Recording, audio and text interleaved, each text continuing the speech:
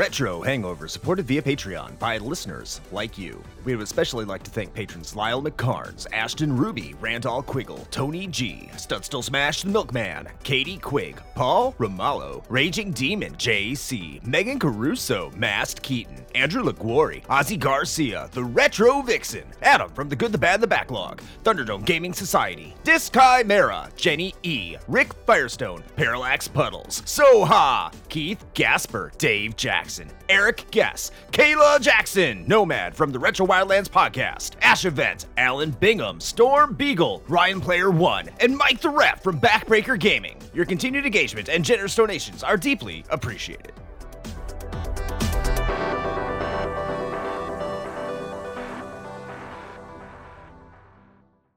Open your ears and crack some beers. You are listening to the most recent episode of Retro Hangover.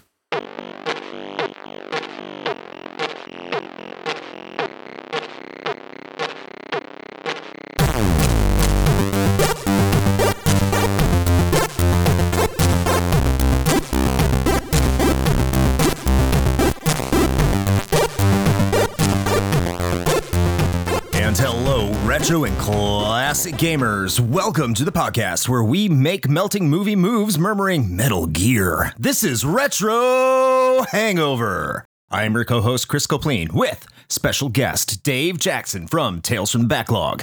And, as always, your host, Shane Dick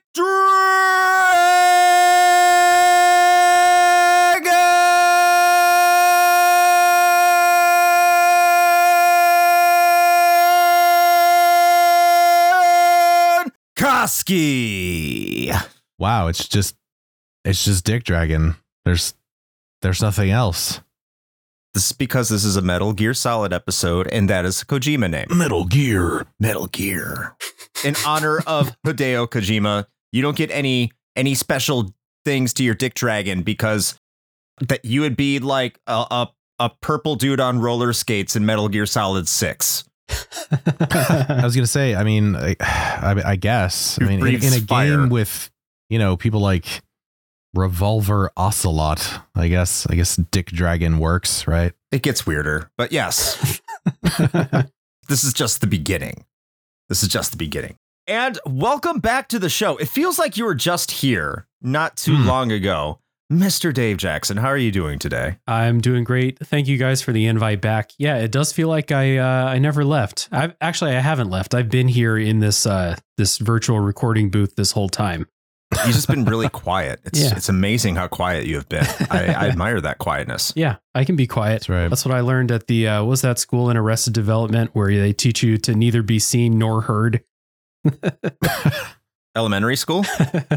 Yeah. 1950? I don't know. Tactical podcast espionage. That's right. Yeah. That's it. Yes. Yeah. I've been in a cardboard box in the corner the whole time. Smells like wolf piss. And now you're hitting on everyone on Kodak. I'm surprised you haven't hit on us yet. There's still time. We're just getting started. Indeed. Yeah, I haven't given him my radio frequency yet. Need to make little smiley faces at him. Maybe get in a nice disguise and then like unfurl your hair and be like, look at me. No. Yes. But as you can see, if you clicked on this episode, it's because we're talking about Metal Gear Solid today, as we're really referencing here in the beginning pretty hard. But we're not going right into that if you know this show at all. And if you don't, hi, welcome. Thank you. Welcome to the podcast. But before we get into the show, we like to talk about what games we have been playing lately, as we are wont to do. And we will start with our guest, Dave Jackson. What have you been playing lately?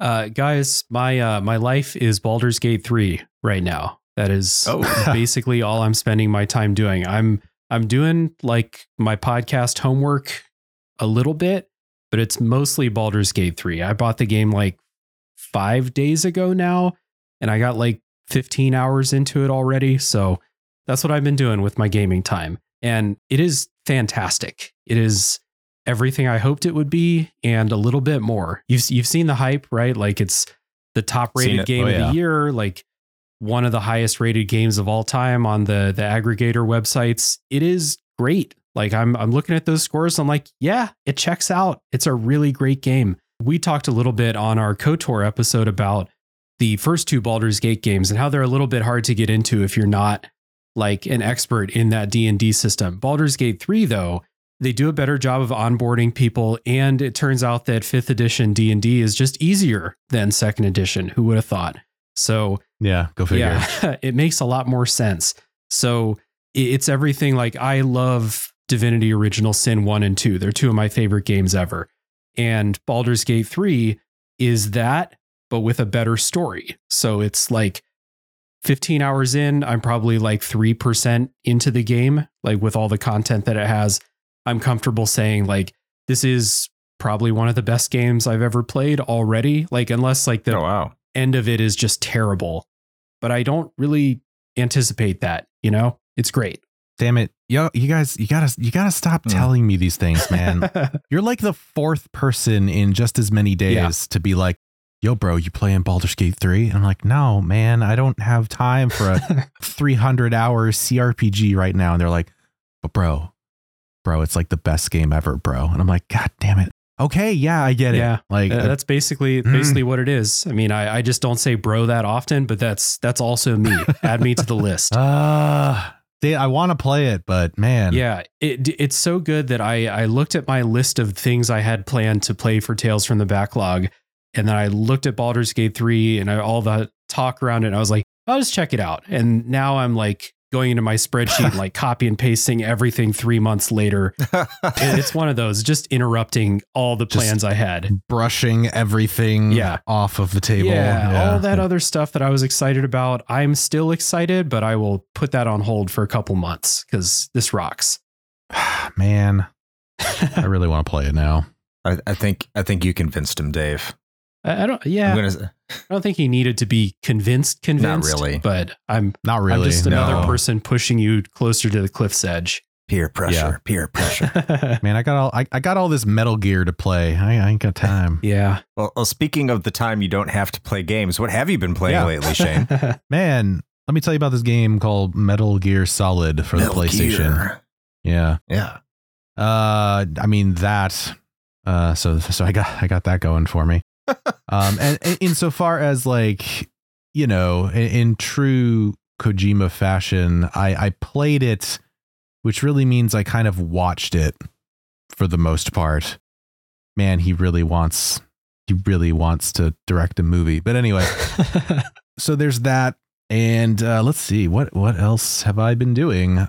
Not a lot. I got a little bit more Halls of Torment play in, both on our Sunday stream recently and otherwise, but beyond that, I'm really just trying to focus on what we've got coming up for the show, because we've got a few that I need to put some time into, and then we're gonna hit a little bit of a lull for me personally, where we're gonna have like a good run of like 2 or 3 games that I really don't need to like do any prep for, so that'll be nice. I might be able to actually play something else.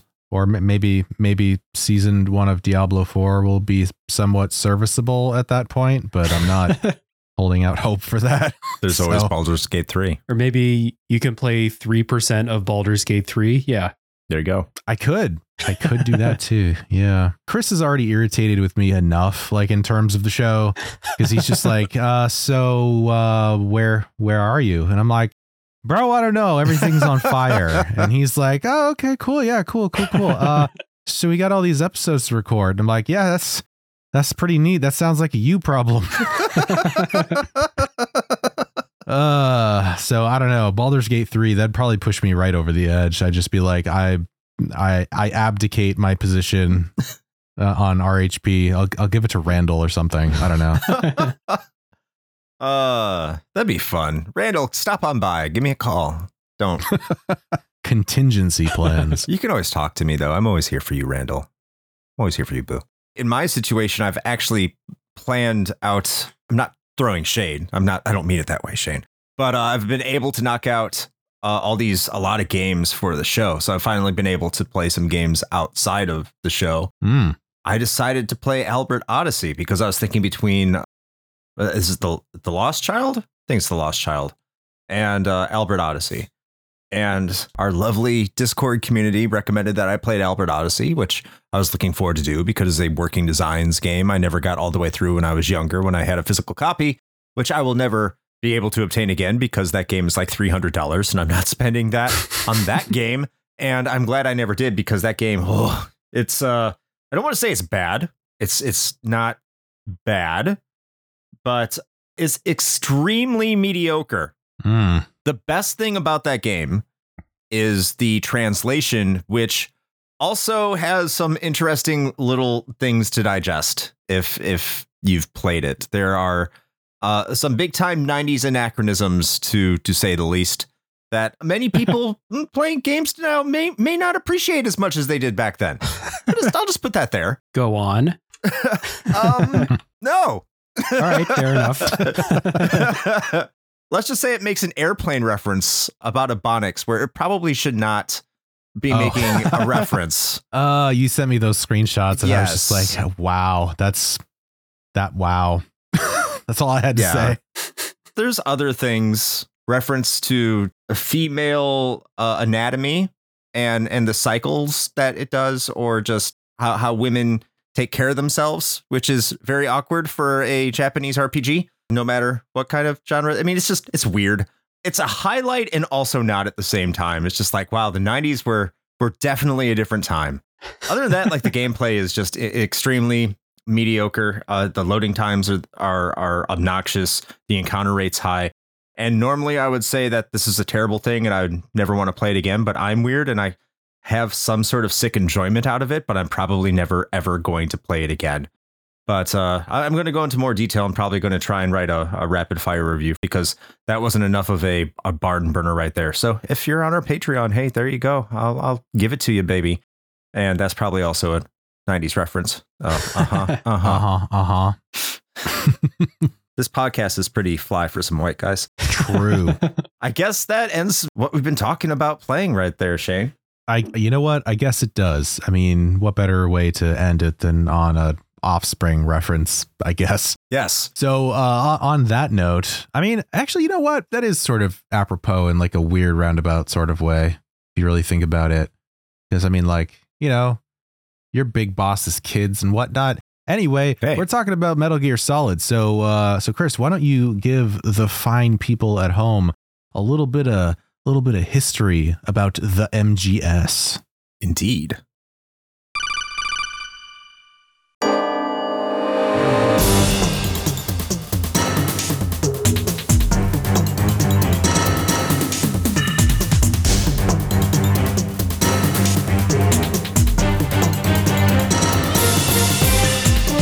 There are a few series that carry the reputation forward generation after generation. Fewer still are game series where most people who play games become familiar with the developer by name. Shigeru Miyamoto has Mario, Yuji Horii has Dragon Quest, and Hideo Kojima has Metal Gear. Usually when names and series are so familiar to a wide audience, there's a good reason for it. Metal Gear didn't exactly start out this way, unlike many series that become iconic over decades. Instead, Metal Gear was a semi-popular game for the NES, which in turn was a port of a semi-popular Japanese MSX exclusive game. While Metal Gear was popular enough to receive entirely different sequels in both North America and Japan for the NES and MSX respectively, no entries in the series would be found during the 16-bit era. This didn't mean that series creator Hideo Kojima wasn't doing anything. Instead of making stealth games, he was making visual novels like Snatcher in 1988 and its various ports, as well as Policenauts, which was originally developed for the 3DO.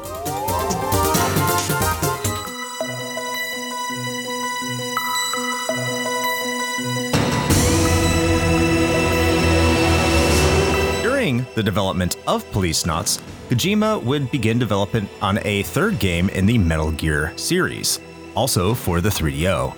However, following the release of Policenauts in 1995, it was becoming quite clear that the 3DO would not be the future of gaming. Kojima then decided to shift his focus to Sony's PlayStation in mid-1995 under Konami Computer Entertainment Japan, which was setting up to become a major success. Instead of calling the game Metal Gear 3, the game would be Metal Gear Solid, as there was a belief that neither of the first two Metal Gear games were widely known. Fitting, given the series' protagonist name, Solid Snake.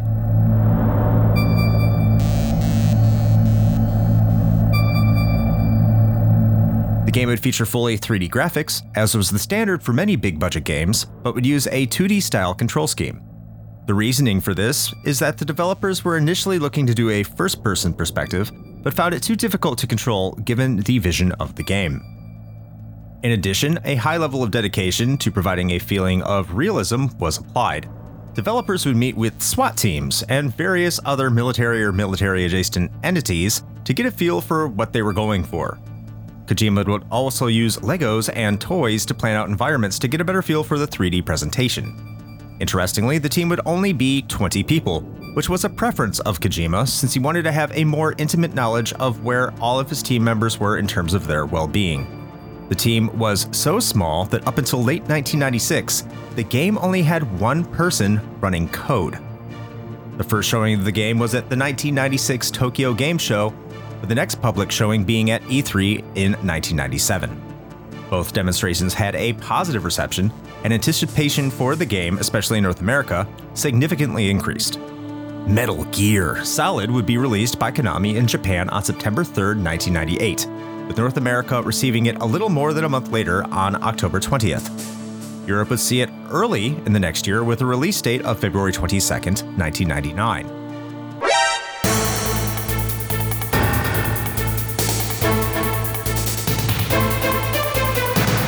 The game became a massive critical and commercial success. Most gaming publications either gave the game near perfect or wholly perfect scores, with EGM awarding the game the publication's first ever perfect score of a 40 out of 40. Reviewers would praise the game's cinematic look and presentation, which, retrospectively, has been largely credited in changing the way that games would edge towards movie-like presentations in the future. Most outlets and publications would award it the PlayStation Game of the Year, with it being runner-up for Game of the Year, falling short only of the much-anticipated and lauded Zelda: The Ocarina of Time. Commercially, it had moved approximately 7 million units over the course of its life, including the Japanese improved edition Metal Gear Solid Integral. These numbers would place it as the 10th best-selling game on the PS1, in between Tomb Raider and Crash Bandicoot.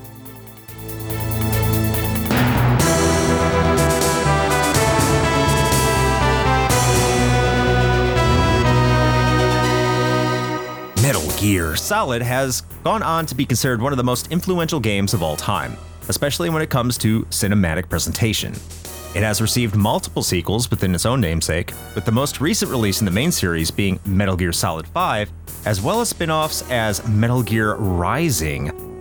As inferred before, Metal Gear Solid catapulted Kojima into a mainstream gaming name, who has since left Konami, fuck Konami, to make games for his own development company. And that is your brief history of Metal Gear Solid. All right. Thank you, Chris, for that brief history. You know, it's pretty impressive, and I don't want to necessarily go down a huge rabbit hole right off the get here, but I do have to say that it's pretty impressive, like the amount of like detail and dedication that went into making this game. Like, Kojima did not fuck around when it came to like every last detail. And we'll get into some of that, you know, in our different categories of discussion. But I have to say that I was pretty impressed learning about kind of what went into making this thing, especially with such a small team. Yeah, especially for the PS1. Mm-hmm. Like you said, like 20 people on that team. And for an entire year, you only had one person writing the game's code. I would have hated to be that person. I'm sure they hate life. They probably hate Kojima at this point. He probably became president of Konami, and that's why like they pretty much unpersoned him. It's all because of that. That actually didn't happen. I just made that shit up. I hope he didn't believe me. You never know. I was just laughing about the euphemism unpersoned. I'm thinking about what that actually means. Who knows? It's all a conspiracy theory run by the government. It's all nano machines anyway. Yeah. It's the memes. Oh, wait, that's next one. I'm sorry. Yeah. But let's get into our own personal experiences about this game. We'll kick it off with our guest this time. Dave, what's been your personal experience with Metal Gear Solid? Yeah, so back in 1998, I'll start. I had a PlayStation, but we did not have Metal Gear Solid. I remember playing Spyro and some racing game that was probably Gran Turismo, but I can't remember. And that's all I remember playing for the PlayStation. And then the PlayStation disappeared. I don't know what happened. We probably sold it to buy a GameCube or something like that when that was the time. But we played our N64 way more than the PlayStation. So I did not play this back in the day. My experience with the Metal Gear series was, I have to do it from now on, was I played Ghost Babel on the Game Boy Color. Oh, nice. Yeah, and I remember having fun with that. I never beat it because I was a little kid, and little kids don't beat games, or at least I didn't. And then I didn't play another Metal Gear until Metal Gear Rising, like 3 years ago when I played that for the first time. And that kind of like catapulted more of an interest in actually playing more of the series because I fucking love Metal Gear Rising. So I played this for my podcast last year or early this year. Time doesn't mean anything anymore, but I played this for the first time within the last year, the last 12 months. So that is my history with this. I still have yet to play any future games in the series beyond. I played like a half hour of the DLC for Metal Gear Solid 5. I hated it, which I have heard that I should not play the DLC first, but I played it because it's a prequel to the full game. Oh, okay. Yeah. So that's it. I have not much experience with the series, and I did not play this when it was contemporary. So I'm once again, as with a lot of retro games, coming with the perspective of someone who just played it for the first time. That's amazing. How about yourself, Shane? Is this going to be a similar experience here? Did you play it for the first time, much like Dave did? I did. Ooh, as a matter of fact. So MGS has always kind of been on the peripheral for me in terms of video gaming. My best friend in high school, I wouldn't say he was like super into it, but I think he had played all of the MGS games that had come out by that time. So like I was sort of like tangentially aware of, you know, its existence and kind of what it was about, but I never really dove into it very much. And I think what really colored my perception of it and consequently had me sort of stay away from MGS as a whole, partially was sort of like the meme culture that kind of built up around Kojima and just MGS in general, of just being like, oh, LOL, they're movies, not real games, and some of that stuff, which is also kind of partially true. And also a personal experience, which was, so my best friend from high school and we went to college together for the first year and we were roommates, which was awesome. We had a great time. But I remember he was playing, I want to say it was MGS4, I think. I could have my timing off a little bit on this, but I think it was MGS4. And I remember sitting there in our dorm room and just watching him play it and kind of having that same thought where I was just like, so when do you play? And he's like, I don't know, man. He's like, this cutscene's like 20 minutes long. I don't fucking know. That's not a joke. I'm like, all right, cool. Yeah. I'm glad you're having fun with this. And I just never really, there was nothing about MGS that drew me in, that like enticed me to want to even set foot into any of these games. And so when we came around to talking about this and being like, oh, we're going to talk about the first one on the show and blah, blah, blah. I was kind of dreading it a little bit because of some preconceived notions that I had. But, you know, I am happy to say that I think for the most part, I was proven wrong. I think there's a lot more going on here than I was giving it credit for without having all of the proper information. But yeah, that was kind of my personal experience. Like it was always sort of just like on the peripheral of things for me. Yeah, I kind of want to add to my personal experience along those lines, like how I heard about it with like that aura of people who love the series, you know, where like I would talk about the games I like, and then people be like, well, you know, Metal Gear Solid, or specifically like Metal Gear Solid 3 is like one of the best games I've ever played. And I was like, okay, well, I haven't owned a PlayStation console, so I guess I'll never play that. That's kind of just how I felt about it. But it was always one of those, like, when people talk about it, like a a ray of sunshine comes down and stuff like that when they're talking. It's one of those series. So I was definitely like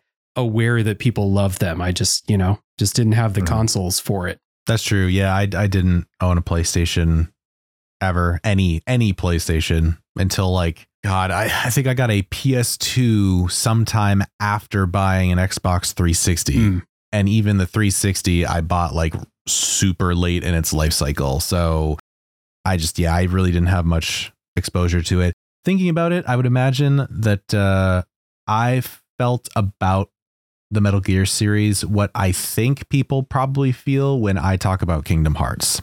That makes sense. Like that's similar, I think. I can't wait to have Eric on for the show for the next one of those. I'm going to be sitting here like stewing in a corner. All right, but what about you? Yeah, I guess that brings it to me. And it does. Yes. Unlike both of you who came to it much later, I came to this game relatively soon after release. I don't know what interested me because I remember being, a 13-year-old, 14-year-old and being somewhat bitter about EGM giving it a perfect score. I don't know why. It was one of those like, I don't know, score elitists were like, no game is perfect. It's like EGM is for the more mature crowd. If you want baby scores, they give everything perfect scores. You go read GamePro. Everything is perfect at GamePro, but not at EGM, the real critics. And then it came up like Metal Gear Solid got the perfect score, and it got it in the face of games like, Final Fantasy VII didn't get a perfect score. Super Mario 64 didn't get a perfect score. So when this game, it wasn't the first time any game from EGM had ever gotten a 10. It was just the first game that got all 10s across the board, which was insane. And that record was quickly broken by the Ocarina of Time, which also got a perfect 10 in the same year after that release. So interesting enough. Deserved. Sure. The way I came to play it is I remember going into a Best Buy, and I think I was looking for Castlevania, or I saw Castlevania. Like, I think I saw both these games at the same time. So I saw, oh, look, there's a Castlevania game for the PlayStation. Like, this is interesting, which was Symphony of the Night. And then I looked over, and here's this game that has this very clean white cover with red letters that says Metal Gear Solid Tactical Espionage Action. I was like, this looks cool. As a young teenage boy, like, yeah, I like tactical espionage acting. What's a Metal Gear? I don't know what a Metal Gear is, but this looks cool. And it's like, I want to get into this. Look at that gruff looking white man on the cover. He wasn't on the cover. It was a white cover. Face. His face was on the cover. No. Oh, maybe it was a different cover. It must be. And that's probably the Japanese or the European release, because in North America, it was like a white background with red letters that just had Metal Gear Solid in its font. Very clean, very simple, looks great. It looks really great, and it stands out because you didn't have a lot of covers that look like that. So, of course, I got the Castlevania game and loved Symphony of the Night, and that's a story that we've told on another episode. But then I got to Metal Gear Solid, and because it just had built up a lot in the magazines, a lot in just around gaming talk. And there was a strategy guide that was in one of my Game Informers that I somehow hung on to and was in good condition, because that was the magazine I actually got, was Game Informer. And so I started playing it, and I was like, oh, this is awesome. Like, there's all this acting and talking, and like the characters have personality, like that really just is very outward, because it was like a movie. And I mean, as much as you want to talk about text, it's harder to conceptualize what characters are feeling and thinking just through text, especially like for me when I was younger, where you get that presentation like it was being a movie and everything like that. And that was a huge jump for me, especially like with the gameplay. I'd never played a stealth game like that before, and I was just incredibly blown away. Like, I was entirely captured by this game. Maybe it got me like on a big anti-war binge that could have been very formative in politics, maybe, which I don't want to get into. But it was like this whole entire, yeah, the government's out to screw everybody. Yeah, it's totally evil, and we're at war with everybody, and we all have nukes. And it was because that's the game's plot, which we're going to get into. It's a little cheesy, but we'll talk about that in a second. But like, when you're 14, you don't care. Like, this is all like some sort of espionage thriller that you're not used to seeing, because back then it was like Nicktoons and and The Simpsons and shit, and maybe an occasional Buffy the Vampire Slayer. Like, they weren't getting into that. If they were, like, you didn't care. You're just there to see Sarah Michelle Gellar kill vampires. That's all that mattered. True. So, yeah, this game was a big, big, big thing for me. I absolutely loved it. I was head over heels in love with it. It was probably, looking back at it, other than Ocarina of Time, it was probably the game of the year for me. I probably liked it more than Ocarina of Time. I just didn't want to admit it because who did back then? I think that's somewhat a little shifted. I don't know. I'm not going to talk about Ocarina of Time. We can in probably some other format. A little shifted, you say? I would say so. I would say so. But yeah, Metal Gear Solid is a big, big game for me, and I absolutely adore this one. But hopefully that bias doesn't cloud my vision. It probably will, but hopefully it doesn't. I could just imagine 14-year-old Chris sitting there listening to Rage Against the Machine. He did. Playing MGS, being indoctrinated. Totally. It was Kojima's plan all along. I burned down a Walmart the next day. It was great. Down with the system. Here I am now just imagining King of Games 1998, just full throwdown. It won King of Games 1998. Did it? Okay. I didn't know you guys did 98. Cool. We didn't. That was when it was all region-free gamers. Oh, okay. So. Gotcha. Makes sense. Yeah. Since I've had enough of my story time, took up enough oxygen here, I think it's time to get into the plot and the story. Shane, do you want to take this one and start this off? What's going on in Metal Gear Solid as a baseline here? How does this start out?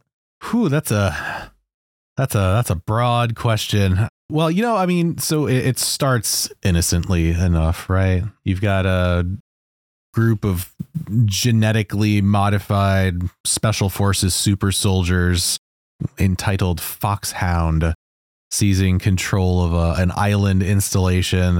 What's it called? Shadow Moses. Yeah. I think that name comes back later in the series at some point, where there is supposedly a nuclear weapons disposal facility, and good old Solid Snake gets pulled out of retirement. One of those deals. So it's just like, I'm too old for this shit, and comes back to infiltrate and neutralize, such as it is. That's kind of the setup anyway, right? Did I do good? Is that what it is? Yeah. Is that Metal Gearing? Yeah, pretty much. This terrorist organization is there, and they're threatening to launch nukes if they don't get their demands, which you find out later, which is so they can get the remains of the boss character from the previous Metal Gear games, Big Boss, appropriately named. Yeah, that's the basis of it. It goes some very strange and weird directions. Yeah, it goes places. It does. It definitely does go places, for sure. Not as weird as it would get later in the series, to be honest. This is kind of more based in a semi-reality as much as it can before it goes completely off the rails later on. Let's go back over to Dave here. Dave, I've kind of heard you talk about this. I don't remember your Metal Gear episode. I do remember your Metal Gear Rising episode where you briefly talked about this, where you said that you felt this game wanted you to take it more seriously. So overall, what did you think about the plot, story, and writing here?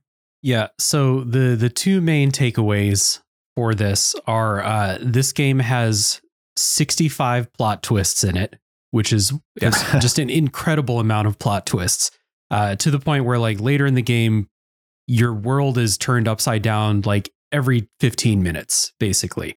The other thing is kind of along the lines of like wanting to take it seriously.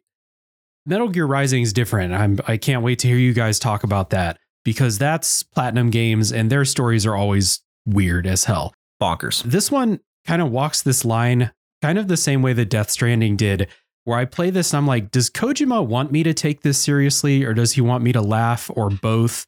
Does he think that there's grand themes going on in here, or did he just want to make a story with a bunch of cyborg ninjas and stuff like that in it?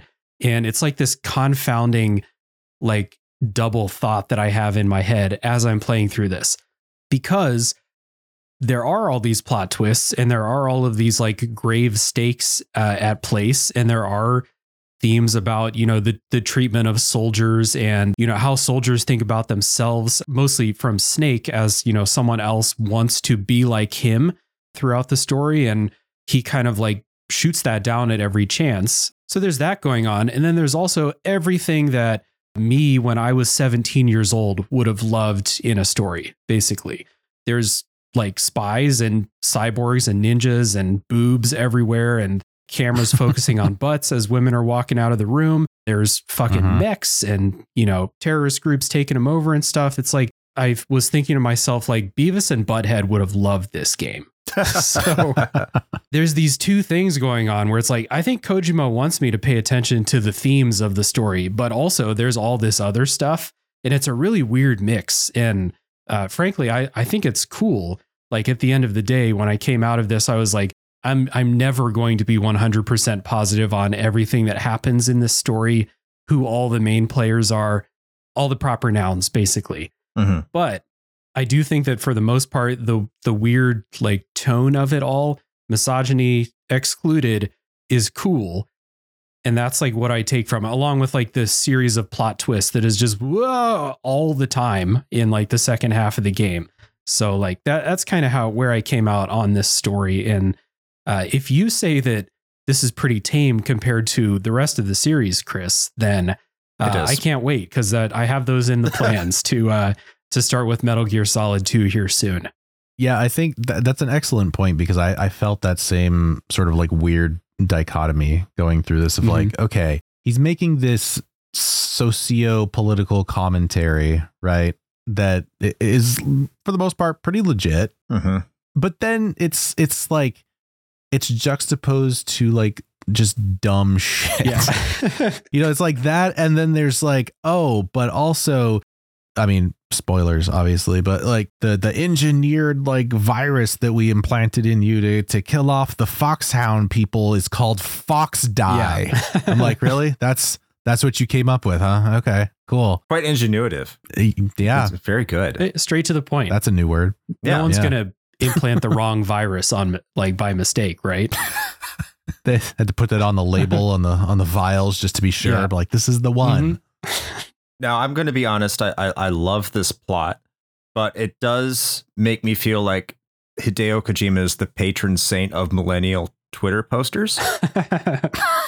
Because they post a lot of stuff in a very dramatic fashion and seem to think they're really saying something. And a lot of the things they say are legitimate. But at the end of the day, it's a bunch of nonsense that is very shallowly researched, trying just to get admiration and likes. At the end of the day, yes, Kojima is the patron saint of millennial Twitter posters, or X or whatever, or shitter, as I call it, because Xitter.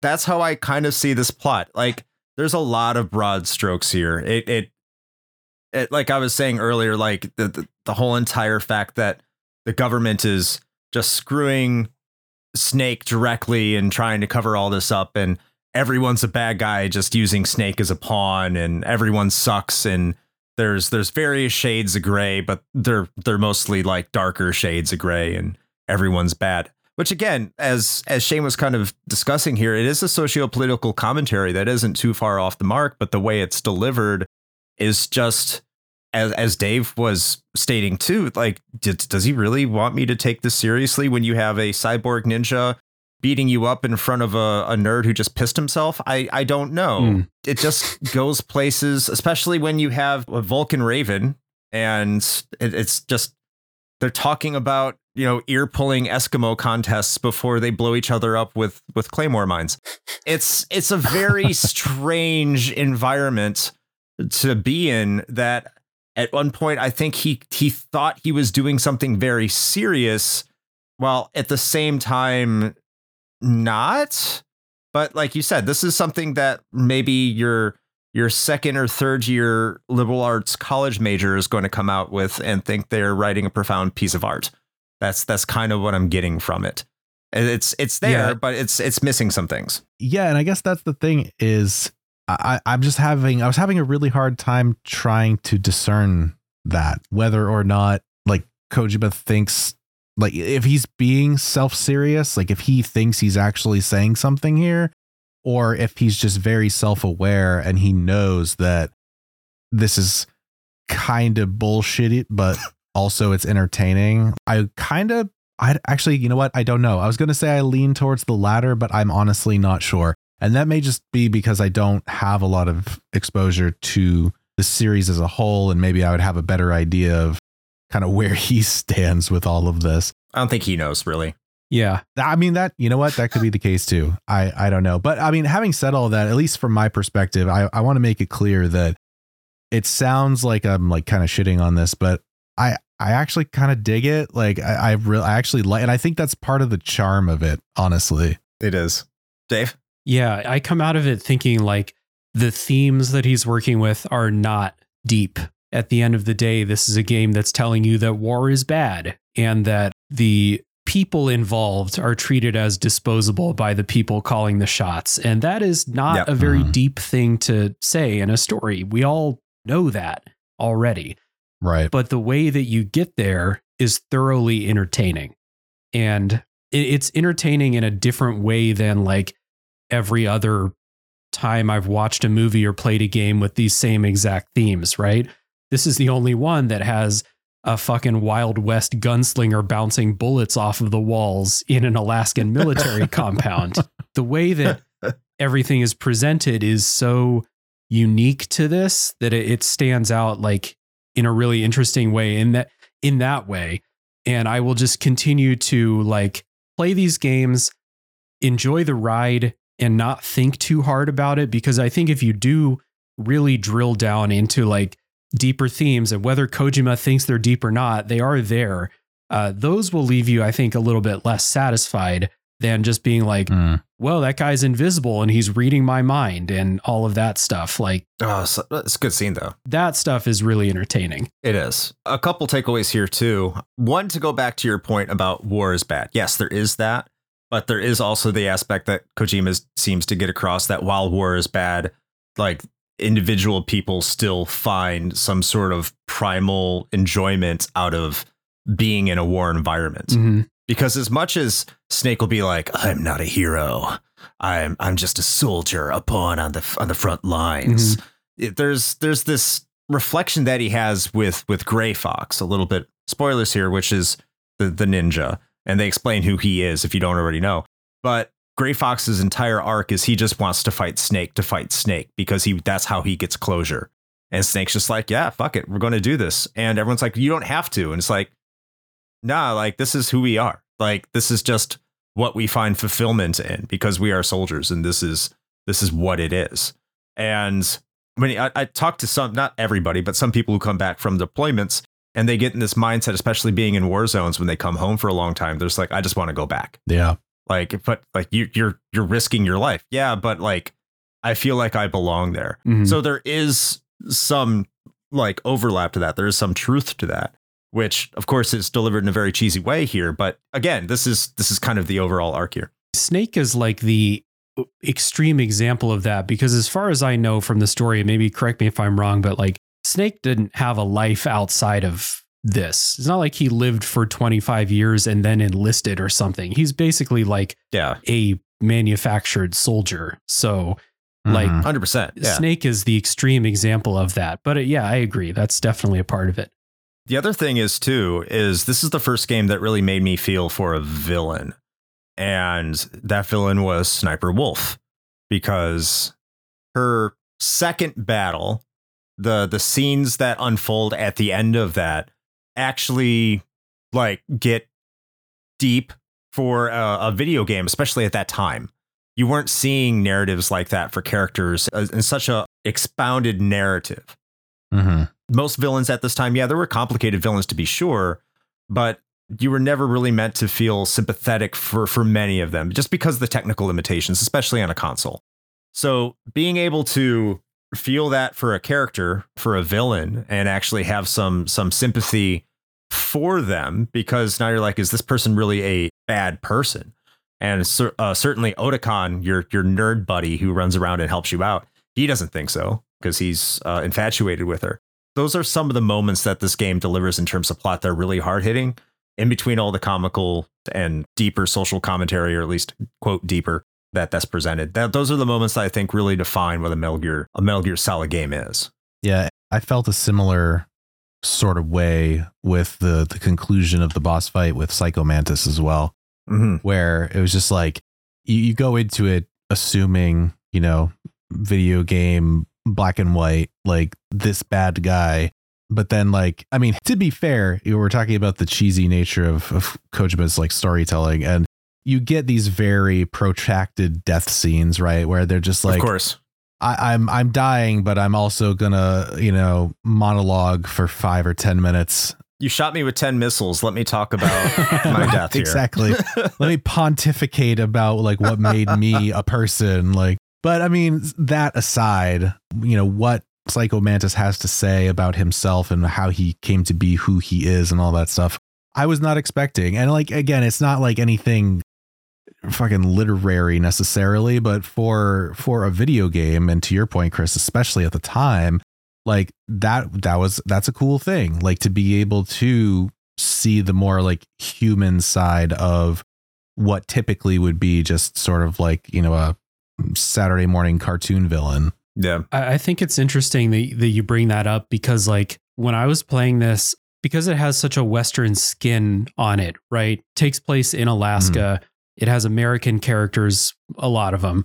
It's helpful to remember that it is a Japanese game, and it follows a lot of the same character tropes and stuff that Japanese media tends to have.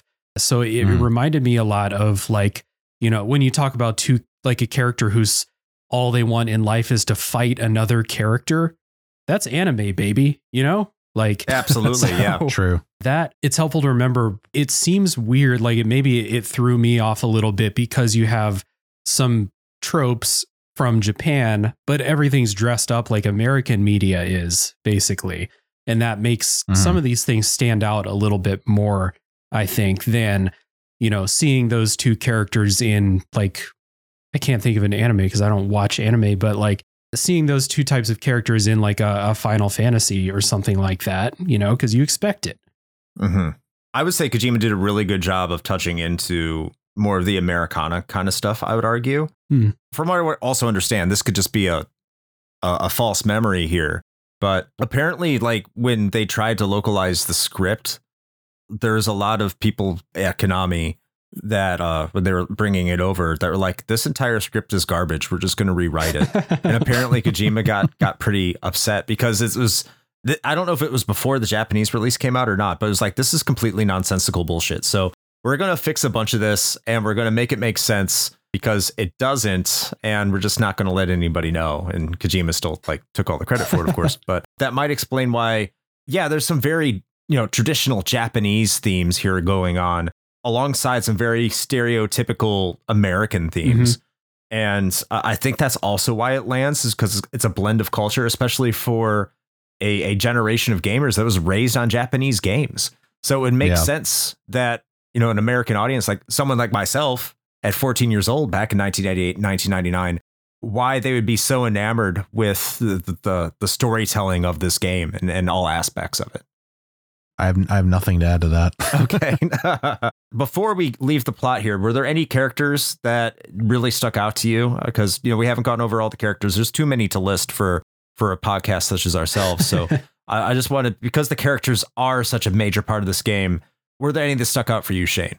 Man, that's a good question. I mean, I feel like it's a little bit of a cop-out answer, but I actually just really enjoyed the ensemble cast, like, as a whole. Like, I think I can't really think of a single character that I actively disliked. Like, I thought they were all portrayed very well and fit kind of what I expected for the most part from a lot of the characters, but I think the personalities were developed well enough that they all kind of like stood on their own. So it's kind of a wishy-washy answer, but I don't really know if I could pick one necessarily. I just kind of liked the whole package.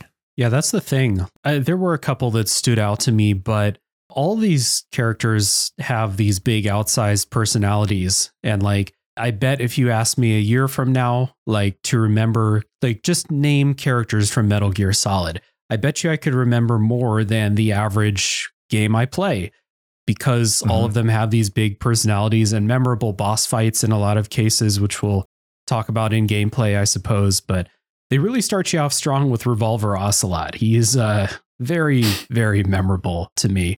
So that was fun. Psycho Mantis, again, there's a gameplay element that makes a lot of them memorable. It's interesting. Like Snake is the main character, but Snake is probably the like most reserved and not forgettable, but you know what I mean? Like he doesn't have this big boisterous personality like literally everybody else except for Meryl does, you know? Mm-hmm. Mm-hmm.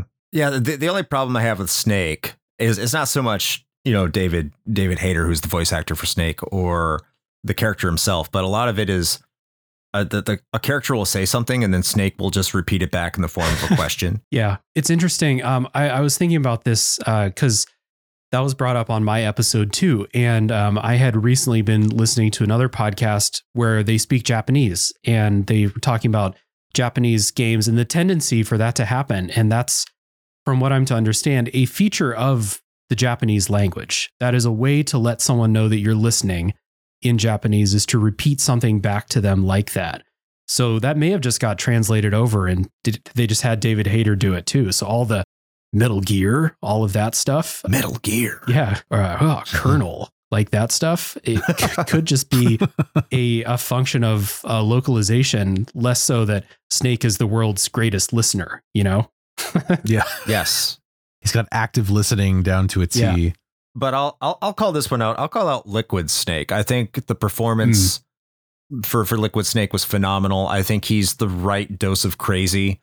I think he's the way he's presented, the way he's sort of this kind of political, I don't want to say political ideologue, but an ideologue of sorts that's just very misguided.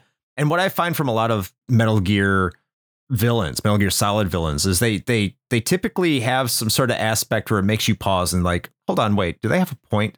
I don't really feel that way about Liquid Snake all that much. I think like he's on the up and up, just bonkers the entire time. He has this very Napoleon complex, like little brother syndrome the entire time, which is, you know, wholly on the nose because they are brothers, which is not a spoiler because it's called the Twin Snakes on the GameCube. So right. Ta-da. The entire time he just feels like he's this inferior version to Snake, and that's his entire angle. That's his entire arc is, why are you doing this? Because I want to fulfill Father's dream, because I'm better than you.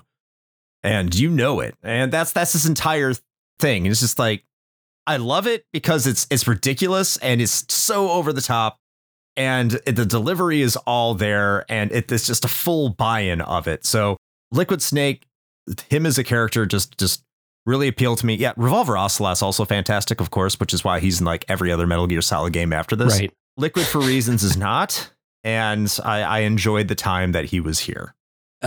Just to tie that back together, when you look at a boss and you think, do they have a point? That's what I think with everything in Kojima games that I play. I think to myself, does he have a point? And then I'm like, maybe not. Continuing on. But the Liquid Snake thing is funny because if we're spoiling things, the reason he's mad is because they were clones and Liquid Snake got all the recessive genes and Solid, he believes, got all of the dominant genes, which is not how genetics work at all. No. If you got all the recessive genes, that would be real bad for you. He would not be this buff, ripped dude. Exactly. Fighting on the top of a robot at the end of the game with your shirts off. Absolutely not. No. Oiled up and playing volleyball afterwards. Chomping your teeth at each other, chewing gum intensely. I did want to throw one other thing in before we move on, because I was thinking more about it and I wanted to make a point of saying it because it stood out to me because this is a personal connection. But the Colonel, Roy Campbell. Yep. Not necessarily for the character so much as the voice actor. And I know this is kind of going into sound and stuff a little bit, but since we're talking about favorite characters, and the reason for that is because the voice actor is the same one, Paul Eating, who did a lot of work with the original 2 Diablo games, specifically the first one where he played the narrator. So like when you go and read some of the books, the lore books that show up in the dungeon in Diablo, he's the one doing the really great, just like over the top reading of those books. So his voice, like I would recognize that voice anywhere. And so as soon as I heard him in this game, I was just like, oh shit, I know exactly who that is. So anyway, yeah, that's my personal connection for that one. There you go, Roy Campbell. I love Roy Campbell. He's a great character too. Phenomenal. Yeah. More so the performance. The character himself is a little, now it's tropish, I guess. His performance is great. But let's get into the gameplay here. We've been on the story for quite a while, and I also know the gameplay might take up some time as well. I'll start with you here, Dave.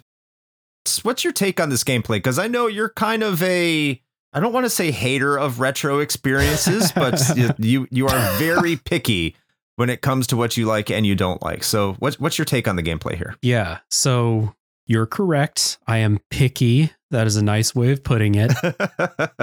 It's interesting because as a stealth game, I don't think this is very good. It's not like stealth as the way that I like it. And I want to give this game credit because like this is a seminal stealth game from a long time ago now. So it may be a little bit unfair to be like, yeah, I prefer the stealth in Dishonored 2, which came out 20 years later. But the fact that this is one of those stealth games where if you get caught, you might as well just die and start over. Like this isn't a game where you can, have fun escaping or have fun fighting back or do a bunch of cool shit. It's more like you get caught. Oh, well, I got the feeling that guards infinitely spawn when you get caught in this game. It may or may not be true, but that's the feeling I got because it's just like you basically just fail, or maybe you make it to a screen transition or something like that. But what I do want to shout out, and this is a big surprise, is that I fully expected this game to have dog shit boss fights, and that is not my experience. I really liked most of the boss fights in this game. There are a couple that I think are dog shit, and we can talk about those if you guys want to, but absolutely, for the most part, there were like several boss fights that I was like, this is awesome. And like in a really unexpected way, boss fights that make you use your creativity in a way that I just did not expect from this. So I want to give that a big shout out. If I, talk about how kind of unsatisfying the stealth was, one of the things too is like the mini map that you have is so powerful in this. You know how people talk about like big open world games that have mini maps, and you'll find yourself like in Grand Theft Auto, well, you're driving in that game, so maybe not, but let's say Red Dead Redemption. You'll be riding around on your horse and you're watching the mini map, or The Witcher or something. You're watching the mini map for where to go. You're not really looking at the screen at what your character is doing, because the mini map has all the information you need. That is like 1000% how I felt playing Metal Gear Solid, because you don't have to look at Snake at all, because the vision cones, the enemy locations, everything you need to know is right on the mini map. So that's another reason why I think this is like, it's a step for stealth games, but is it a good stealth game? I don't think so. Yeah, I think we're actually on a pretty similar wavelength there, because I was having an offline discussion with Chris about this very recently. And again, like you said, it's not a fair comparison because you're putting side by side something that came much later and arguably was very, very much influenced by this game. Right. But at the same time, I couldn't help but think, like Splinter Cell, basically the whole series, but Chaos Theory in particular, if I had to pick one, are some of my, I won't say favorite, but I thoroughly enjoyed those Splinter Cell games. And I'm not even one that typically likes that sort of stealth style gameplay, but I really liked Splinter Cell. And on some level, that's kind of what I was expecting going into this. And to your point, it's really not like at all. It's a lot less stealth and more like just wait and then haul ass up behind a guy and like tap real quick to choke him out and kind of rinse and repeat. And there is, I think the biggest thing for me, not that I dislike, like I don't actively dislike the gameplay in this game, but the biggest thing that bothered me about it is the like hard fail state. Yeah. Like you said, that's the thing that bothers me the most, because Splinter Cell and other games like that don't do that. Where if you screw up, it's like, okay, let me think on my feet and figure out how I'm going to salvage this situation. Where you kind of can do that in this game in a few instances, because like if you notice, I mean, it goes from 0 to like 99.99 like immediately on your radar if somebody notices you. And if you take that guy out, that number will start to tick back down. So in theory, you could get away and try to hide and wait that out until people like kind of forget you're there, I guess. But in practice, I don't think I ever pulled that off. So that could also just be a statement on my ability to play the game, maybe. But yeah, it just felt like it was like and full disclosure, I played this on an emulator, which introduced an interesting other problem, which we'll get to when we talk about boss fights. But I had the quick save like at the ready because I knew that if I didn't do exactly what I was supposed to do, I might as well just quick load because it's over. There's no chance of like recovering from screwing it up. And that doesn't feel great. There were a few times where I got real frustrated about that, having to reload like half a dozen times. Yep. I think I'll go a little bit further than both of you here. I don't really think this is a stealth game at all. And if to call this game a stealth game, I think this is a shit stealth game. Yeah. Because there are games that are coming out. I need to look back, but like I haven't played it myself. I need to, but Tenchu is known to be a much better stealth game than Metal Gear Solid. And we're talking Thief came out in 2000, I think, or was that Thief 2? But like, you're not that far away from the actual seminal stealth game of all time, the one that did actually establish what it meant to be a stealth game. Yeah. And if you go back and you try to play the earlier Metal Gear games on the NES, this game is just the NES game, except in 3D. Right. If you really look, especially if you go back to Metal Gear 2 on the MSX, the one we didn't get, but I think we got in the later collections. This is essentially all of that. It's a 3D version of that. So I don't really consider this to be a stealth game at all. I consider this to be an action game that disincentivizes using your weapons because ammo is a little bit more limited than what you would get in an action game. Your basic pistol finding ammo isn't always readily available, and that's the way you can stay quiet, of course, once you get the suppressor. But even so, like if you're in a small enough area, whether or not the pistol is suppressed or not, it doesn't really matter as long as you can take out your enemies quickly and efficiently, because for some reason, if there's no other enemies around, they don't hear you kill the enemy with a loud banging gun. Go figure. And even later on in the game, that stealth element goes out the window, especially on elevator scenes or stairs or something like that, where you're just running around and using your machine gun and just shooting everything in sight. So you can say it's a stealth game, and it certainly has those elements, and it certainly has areas where creativity is rewarded.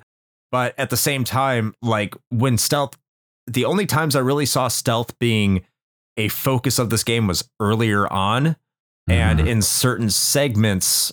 But for the most part, the killing isn't penalized outside of maybe a score at the end of game. And maybe I only say that because in the later Metal Gear games, it is highly considered towards your score, especially in Metal Gear Solid 4, when you can tranquilize every single enemy in the game, including bosses, which you cannot do in this game. You do actually have to use weapons against them and kill them. So yeah, this is an action game that lifts more from the NES than anything else. That being said, I thoroughly do enjoy it once you put yourself in the action game mentality.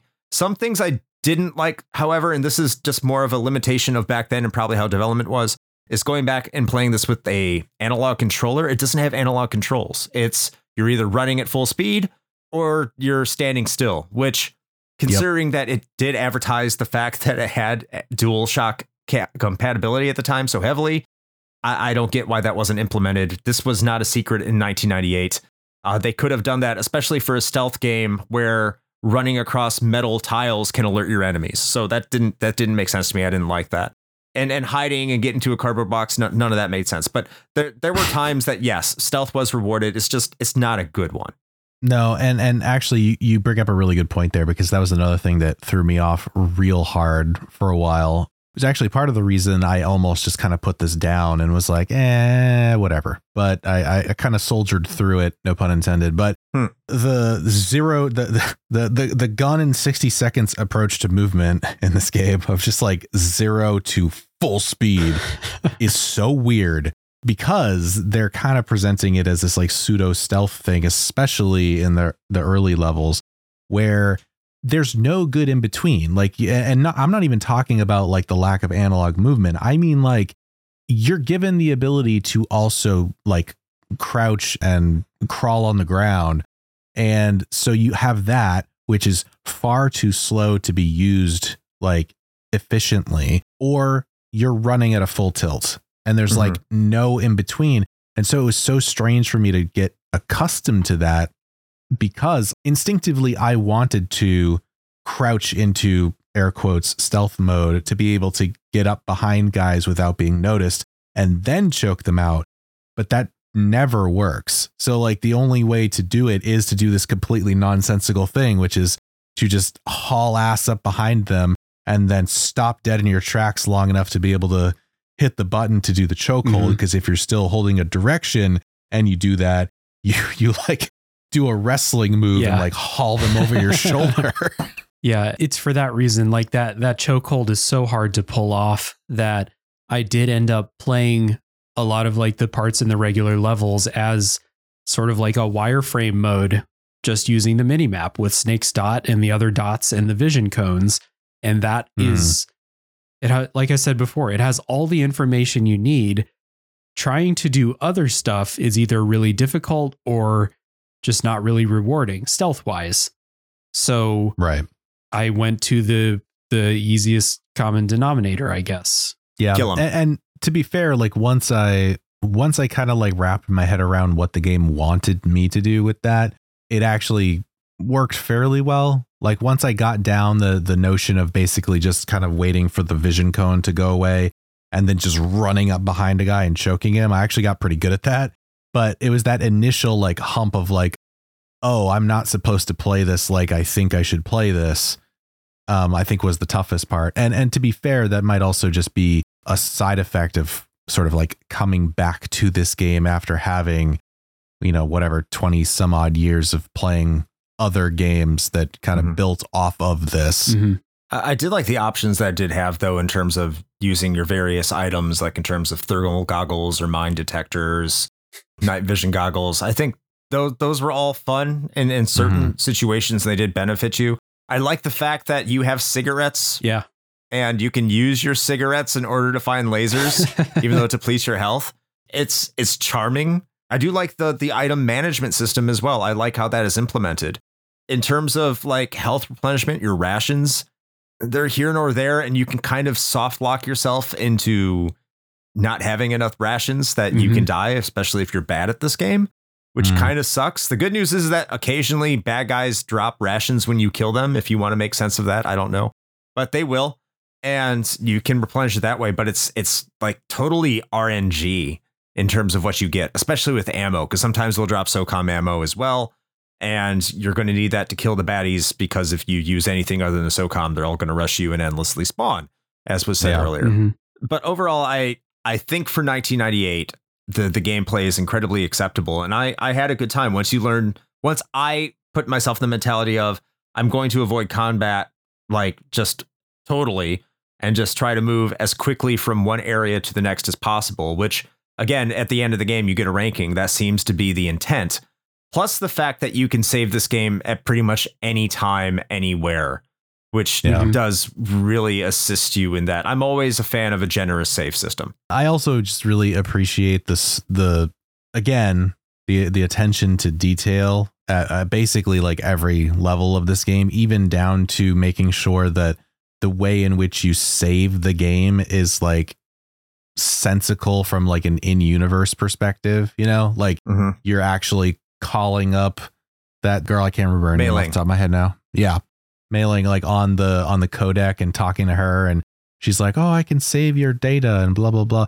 And it's a little fourth wall breaky kind of, but I mean, this game does that a lot. It doesn't care. But I actually really liked that. Like I liked the fact that a lot of that, and also just to be fair, like kind of dovetailing off that, I don't want to go on a huge tangent, but we can talk about it a little bit more in a bit. But I was super into the whole codec thing. Like I loved the fact that they put that much detail into that you could just decide, like you could totally miss a ton of that voice acting and stuff if you didn't check the codec.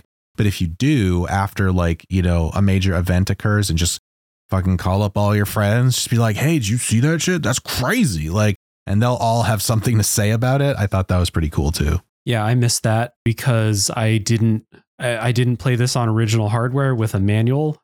and I did not look up the manual before I played it, which is a habit I'm trying to start when I play older games that were packaged with manuals. So I missed the fact that you could just press a button and have the list of all your contacts come up and then call them whenever you want. I was on here like looking on GameFAQs, like what is Mei Ling's radio frequency, like stuff like that. So yeah, I missed out on a bunch of that stuff, which is a shame. I want to give this game credit also for not having tank controls, because we're still in the era of 3D console games having tank controls, and tank controls fucking suck. So I'm currently playing a couple of games from a couple of years before this for some reason, and tank controls they have not aged well. So props to Metal Gear Solid for just letting you run the direction you push the stick. Yes, 100%. Is it time to get into the boss fights? Yeah, let's do it. Maybe. Let's do it. So I know you were the most anxious to bring this one up, or looking forward to it the most here, Dave. So how about you kick this one off? What were you specifically looking forward to talking to here? And we'll get into it. Yeah, couple things. This game in particular is one of the biggest games that I've played where I wished I played on original hardware. I'm not a person who values playing on original hardware very much. I just don't care. I would rather play on my Steam Deck or play on my, computer or something like that when I play a lot of older games. This one, though, has all of those things that benefit from having the CD case and having, one of the bosses read your PlayStation memory card and stuff like that. One of them where you have to pull out the controller and put it in a different port.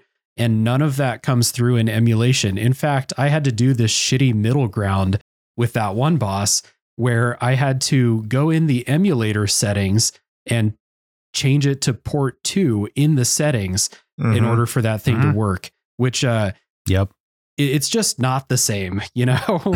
I want to shout out playing this game on original hardware if you have the capability. That being said, Shane was right. Save states are a big helpful tool. So I guess you got to pick your poison. With the bosses, though, we talked about Vulcan Raven a little bit earlier, and I think this is the best boss fight in the game. I had so much fun with this fight. You're in like a cooler with all these shipping containers. He's got like a chain gun, and you play this like cat and mouse game with him. And I think what the game wants you to do is use those, remote controlled rockets, right? Where you can like shoot it and like go through the maze and find him and shoot him. I ran out of rockets in that fight, and I used all the pickups. I kept fucking it up, so I ran out. But what I found out was throughout the earlier portions of the game, you do a lot of these sections where you're crawling in minefields and you can pick up the claymores, and you can use those in that boss fight. I think the game gives you a hint to use the rockets. They don't give you a hint to use the claymores. So I turned it into like a Looney Tunes thing where I would plant these mines, bait them, and like run away like a Roadrunner and Wile E. Coyote type situation. And I just had a great time like puzzling out how to get through this fight when I ran out of the ammo they wanted me to use, So I just want to shout that out. It's great. It's awesome. Yeah, that's a fantastic fight for that reason, because if you've been collecting the claymores or you've been collecting the mines or whatever the case might be, you're heavily rewarded for it, just because it makes sense. Like everything can damage your enemies. Why not just you become the predator and they become the prey? Right. Which is a great turnabout. I love that. But speaking to missiles is the second fight against Sniper Wolf, which is completely devious. And it's way too easy, because the game encourages you to have a sniper duel with Sniper Wolf in both of her battles. The first one, you do have to have a sniper duel, and that's kind of a pain in the ass. It's not a horrible boss fight, but it is a pain in the ass just because the sensitivity of the controls. It sucks. It does. It's not a bad boss fight, I don't think. Your mileage may vary. But the second boss fight, they expect you to use the sniper rifle again, and the environment's way more open. You have less protection. So you think to yourself, oh man, like I really got to be on my toes or else I'm going to get screwed. But you can hide in a corner and just, as the aforementioned Nikita missiles, which are the ones you can control, especially when you get in the first person's perspective, just launch your way into Sniper Wolf as she's at the back, standing in a little corner and never having to worry about getting hit. She's just running back and forth in the back. So you can entirely exploit this game And they have Nikita missiles like right around that area. So the game doesn't directly tell you that you're supposed to be doing that, but it says, hey, here's an option. And I do love the fact that this game does do that, where they will give you the cheese option by providing you with the resources to cheese it without directly telling you to cheese it. I think that's great. Sometimes you just got to take a step back if you're having trouble with something and be like, oh, the game's giving me a bunch of these missiles. Why are they giving me all of these missiles? And then they're giving, everything is placed for a reason, unless it's an RNG loot game or something like that, right? So it's cool to puzzle that out too. I also love the fight with the Hind D, because that's just awesome. Oh man, I hated that fight so much. You hated it? I loved it. I thought it was a ton of fun. I got in this. I thoroughly enjoyed it. I got in this situation in the Hind D fight where it couldn't hit me, but I couldn't hit it because the window to like pull up the rocket launcher or whatever and shoot that was so small that I had to like put it down and run away because it was going to shoot me again. So my emulator, I went in the cheats menu and it just said end Hind D boss fight. And I was like, check, moving on. That was definitely one where you do have to pay attention to your radar and anticipate when it's going to come up and have your missile at the ready. That's why I loved it. It's a cat and mouse game that I don't know. I'm sorry you didn't get enjoyment out of it. I had a blast with it. I mean, it's cool that you did. Yeah, thank you. But there are some bullshit boss fights. I think the final boss fight's kind of bullshit, both forms. I think it really sucks, which is unfortunate because the final boss fight is like a boss fight against Gray Fox. Like when you have Otakon, you meet Gray Fox for the first time and he's invisible and running around there. And I actually thought that boss fight was fun. I enjoyed that one. I thought that was entertaining, especially with the emotion that was going into it, the performance that was behind it with Gray Fox. And then you get to the final boss fight, which is all fisticuffs. That's with Liquid Snake, though. The final boss. Yes. And all that fighting that you were doing earlier with Gray Fox, which was just bare knuckle brawling. It feels like the game forgot to make it good. Because it's not good, because sometimes you'll hit Snake with one punch and he'll do a counter. Like he'll flash and he'll do a counter, but Snake will automatically go into a combo. And sometimes you'll be trying to punch and you'll just get overruled. And yeah, it's a pain in the ass. And it's on a timer, dude. Yeah. It's on a timer. It is on a timer, especially if you go through the cutscene. Like if you die, you get more time, by the way, which makes sense of that. But if you go through the scene, because they won't shut the fuck up, instead of having 3 minutes, you have like 2 minutes and 15 seconds, which you can do. And you can't just have them run out of health either. You have to knock them off a ledge in order to complete the fight. That's technically not the final boss. I also hate the final scene where you're driving around in a fucking Jeep and you have to, if you don't go into first person perspective to shoot the enemies, you're royally fucked. And the game doesn't tell you that's also bullshit. But I know that I'm just saying like a lot of bullshit here, and there is, but the boss fights that are good just overrule it. And there's more good than bad here. I feel a lot more good. Yep. Yeah, I would agree. Yeah. And you mentioned the fight with Gray Fox. I actually really liked that one. Yes. It makes you think a little outside the box, which is not the only one. I mean, several of these boss fights are very creative in those sorts of ways, but I just really appreciated what it did, where it's like you're so used to already, even in a, somewhat early on in the game, you're already used to just being like, oh no, I'm just going to machine gun the shit out of everything. And it's very clearly just like, yo, stop being a pussy and fight me. And then you finally figure it out and you're like, oh, okay, I gotta, fight this guy hand to hand. And before that clicked for me, the first thing I thought of was also, oh, this guy's a cyborg ninja. We've got these, the hell are they called? Chuff grenades or something like grenades. That? Yeah. Chuff grenade is a whole other thing. Chungus. But yeah, the chaff grenades, I was like, oh, I've got these. And so throwing those will stun him and stuff. And the thing about that is that like, I'm easily amused, but like I actually felt like a measure of like accomplishment from thinking that through, which I think is great that like the game sort of fosters that, it gives you just enough without, overtly just being like, do this, that, if you really stop and think for a moment, you'll be rewarded for really just using your brain instead of just, passively trying to blast away at everything. And so I really enjoyed that fight in particular. I mean, everybody is going to talk about the Psycho Mantis fight, right? Oh, of course. That's kind of the thing. We have to talk about it. So I feel like we should probably talk about that. But I'm also kind of glad that we're getting to that one more or less last. Yeah. Because I think that tends to overshadow a lot of the other really great encounters just because that one is just so like out there. Yeah. And I know like it's going to be lost on a lot of people today. It doesn't sound like it's been completely lost, but that boss fight back in 98, 99, when I first played that boss fight, that was insane. The amount of detail that's in that fight is more the pre-fight. Like the actual fight, like once you get down to brass tacks, it's not that spectacular once you know what you're supposed to do, which Dave already inferred earlier. But like the pre-fight where he's reading all your information on your memory card, and like no one really understood memory cards back then.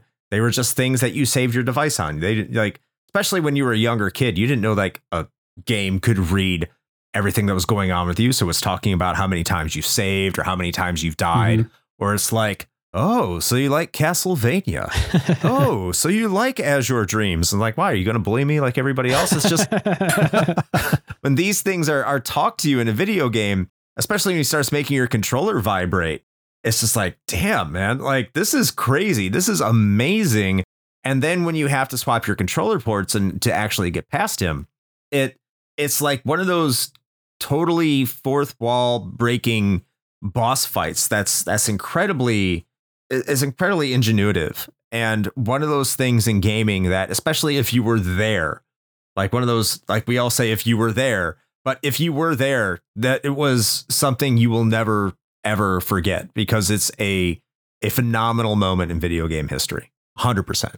Yeah. And I'll be honest, like even in the year 2023, for a moment, that little trick that he pulls where it looks like your video signal went out, that still got me actually for a moment, especially playing on, I guess just because I was on an emulator or something, I don't know. But like I was sitting there and like the screen just goes black. And before I realized that it says Hideo instead of video, I was just like, what the hell just happened? Did my emulator break? And I was like, oh, wait a minute.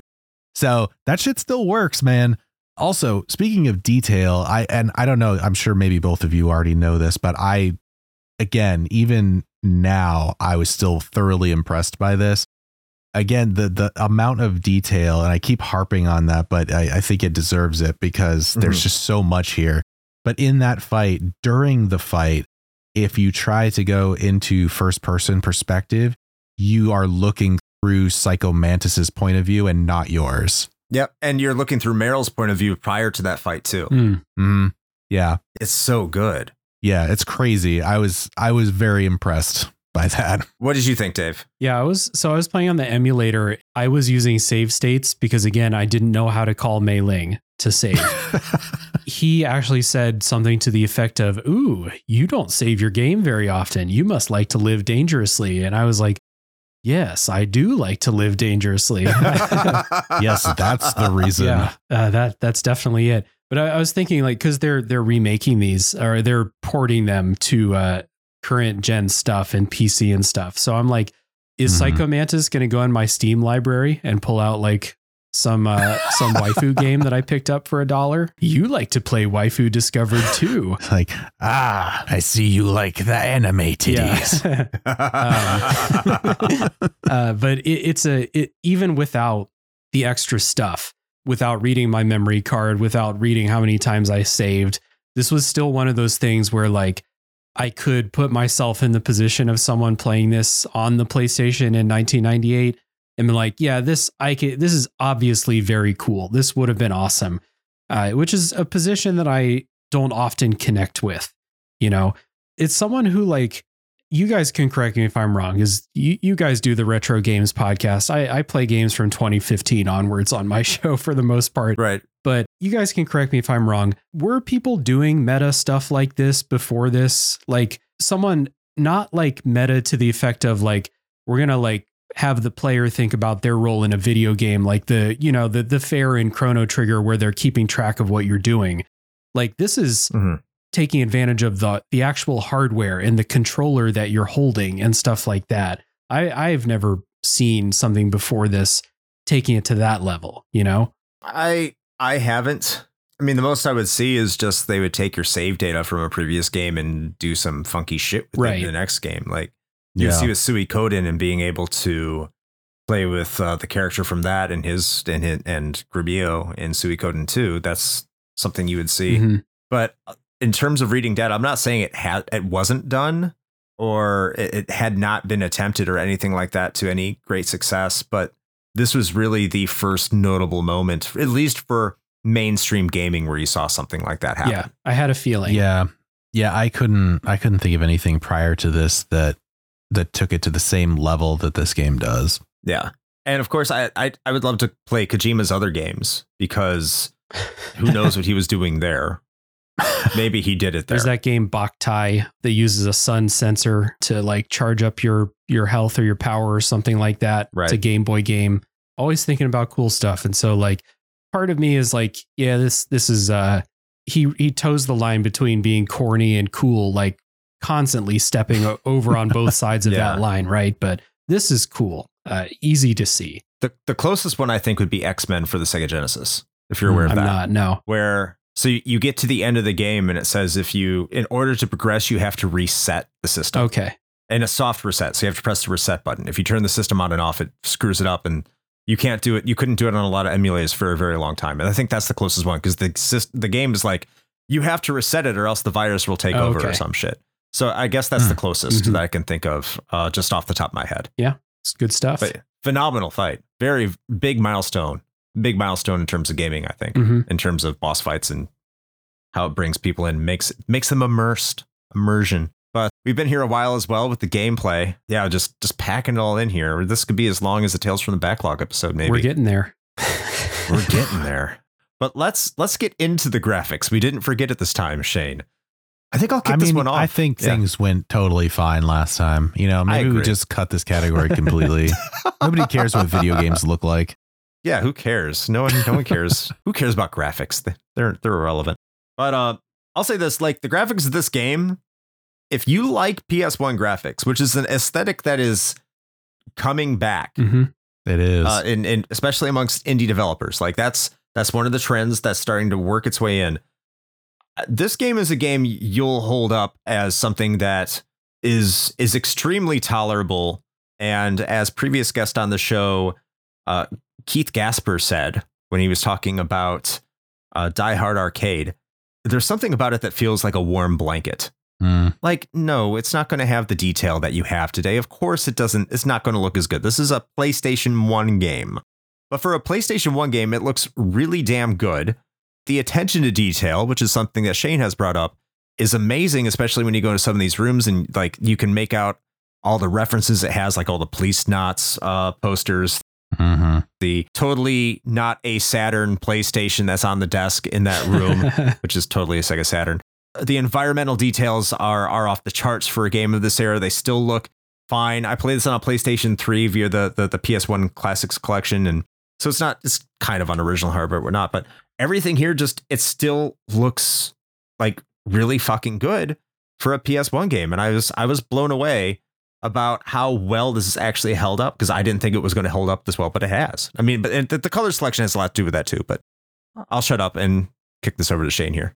Yeah, I mean, for the most part, I would tend to agree. I mean, I've never been the biggest fan of this era of graphics, even as someone who had an N64 as a pretty integral part of my video gaming life growing up. They're generally pretty hard to go back to a lot of the time.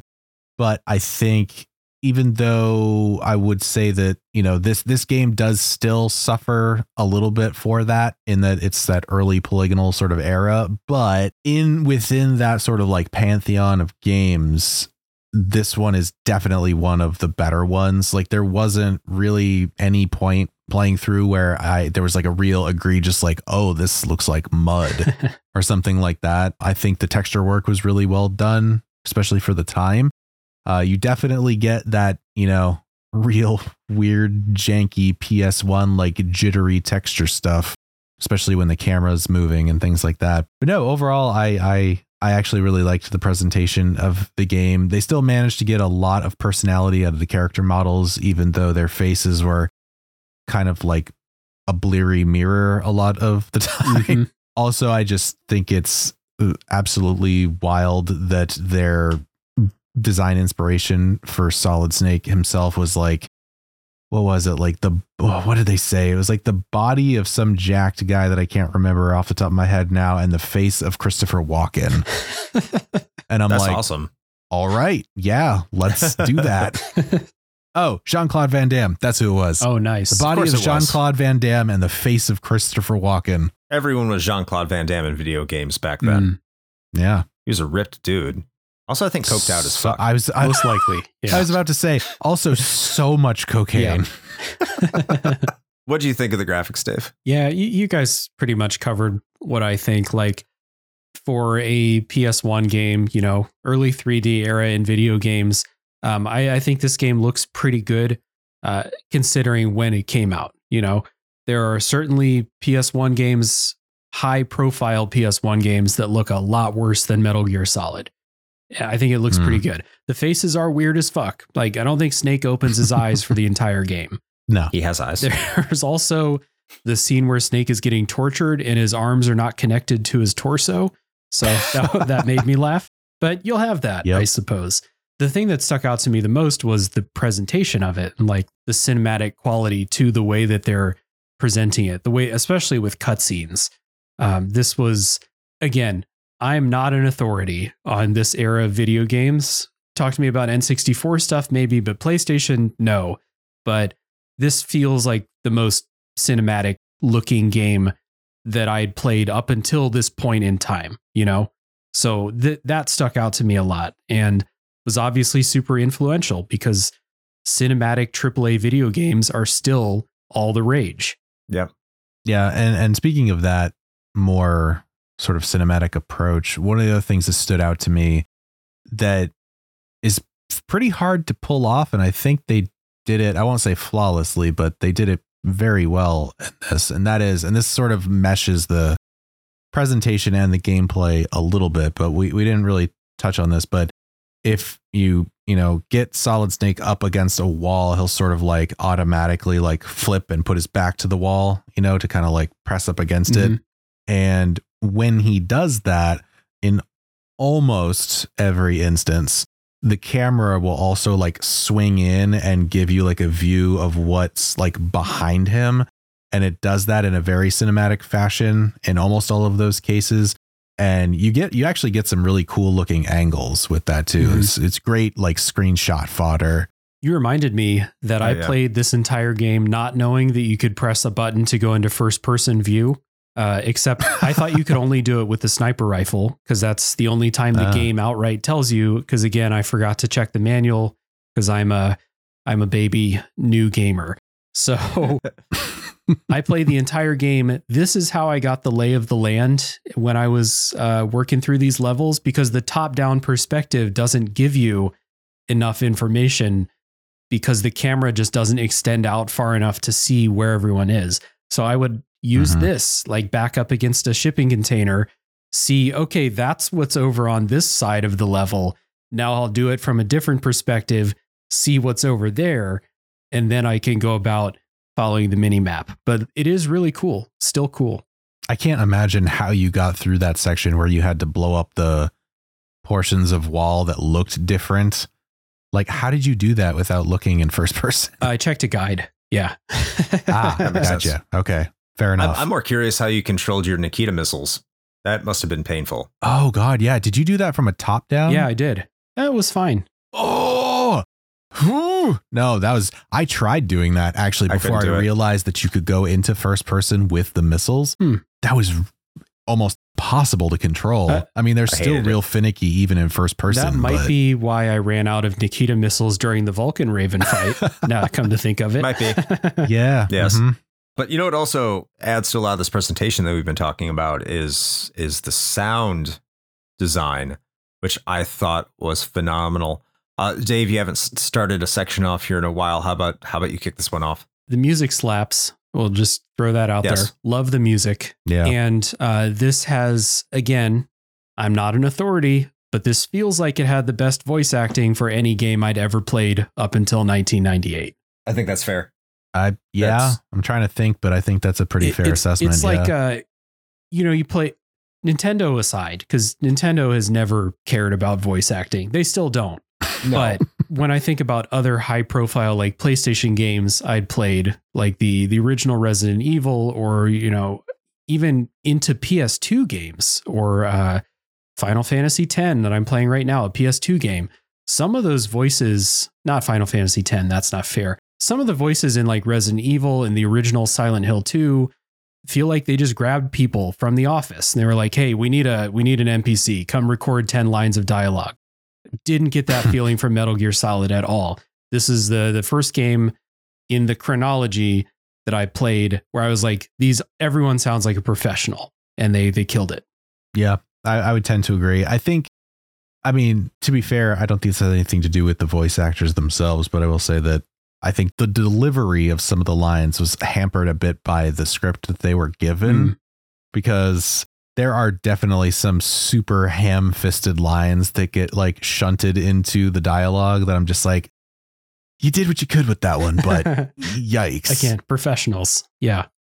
Yeah, for sure. And all the Metal Gear, all of that. Metal Gear. David Hayter is Solid Snake. I know that Kojima does not like David Hayter. I don't care. He is Solid Snake. It's not Kiefer Sutherland. Go fuck yourself, Kiefer Sutherland. I don't know you, Kiefer Sutherland, so I might like you, but go fuck yourself in the meantime. The way that it's presented, the voice acting, this is what makes this game so cinematic. It's not like voice acting was foreign to games prior to this. There was plenty of games with voice acting on both the Sega CD and TurboGrafx CD. Even the PlayStation, Sega Saturn leading up to this, voice acting was not something that was foreign, especially in anime games. But the thing with anime games is they're trying to be anime. This is not an anime game as much as it borrows from anime, as much as you can tell that Kojima loves anime. This is him trying to like incorporate a movie into a video game. This is truly the cinematic experience. And you could tell like this is something that a lot of developers were trying to do that wasn't quite perfected yet. Final Fantasy VII, they made that its entire goal to be the cinematic RPG. And then Squaresoft would come right back and try and do it again in the same year that Metal Gear Solid was released with Parasite Eve. That was advertised as the cinematic RPG. But the game that actually nailed down what a game should be, at least towards the mainstream and to great success, because I'm sure plenty of PC games are trying and doing their own attempts at this because they had the better technology and a better implementation of the CD-ROM and everything like that for a little bit longer. This game just absolutely nailed it. And that's because the music was atmospheric. It wasn't just catchy chip tunes going on in the background for each section. Even though each section has its own identity and flavor, it all kind of blends in together. Even when you get detected, all that music is very, very iconic when you hear those tunes going on.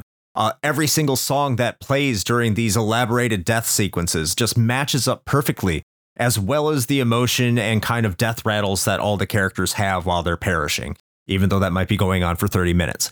It still hits every single note. To be corny here, the entire sound design, when it even comes down to the weapons, they nailed those. Walking around, running on the platforms, the sound that Snake makes, the sound that your enemies makes, and how they talk. It's for 1998, it's perfect. It's perfect. Yeah. It doesn't miss anything. I'm not going to say today is perfect, but for then, absolutely. Yeah, I also just, it's sort of tangentially related, but it reminded me of it again, going back to that Psycho Mantis encounter, but even like leading up to it, they build that thing up to where that encounter really did take advantage of just about every aspect of the game, including the soundtrack, because they make a point of saying like, before, I think it's like the hallway or something leading up to where you actually get to where he's at, it suddenly becomes silent. It becomes quiet. And Solid makes a comment about that of like, where'd the music go or something like that. And then you realize, because they talk about it shortly after that, that Psycho Mantis is using that music is what is facilitating like part of his like mind control ability. And that's just such a cool way to like tie that in. I also want to give the sound design credit for creating a sound effect that has transcended video games. Mm-hmm. Everybody knows the sound of alerting a guard from Metal Gear Solid. It is everywhere now. My wife watches a lot of Korean variety shows, and they use that sound effect about 30 times every episode. So it is much, much bigger than Metal Gear Solid or even video games at this point. And it's got to be pointed out. Whoever created that sound effect, it's perfect.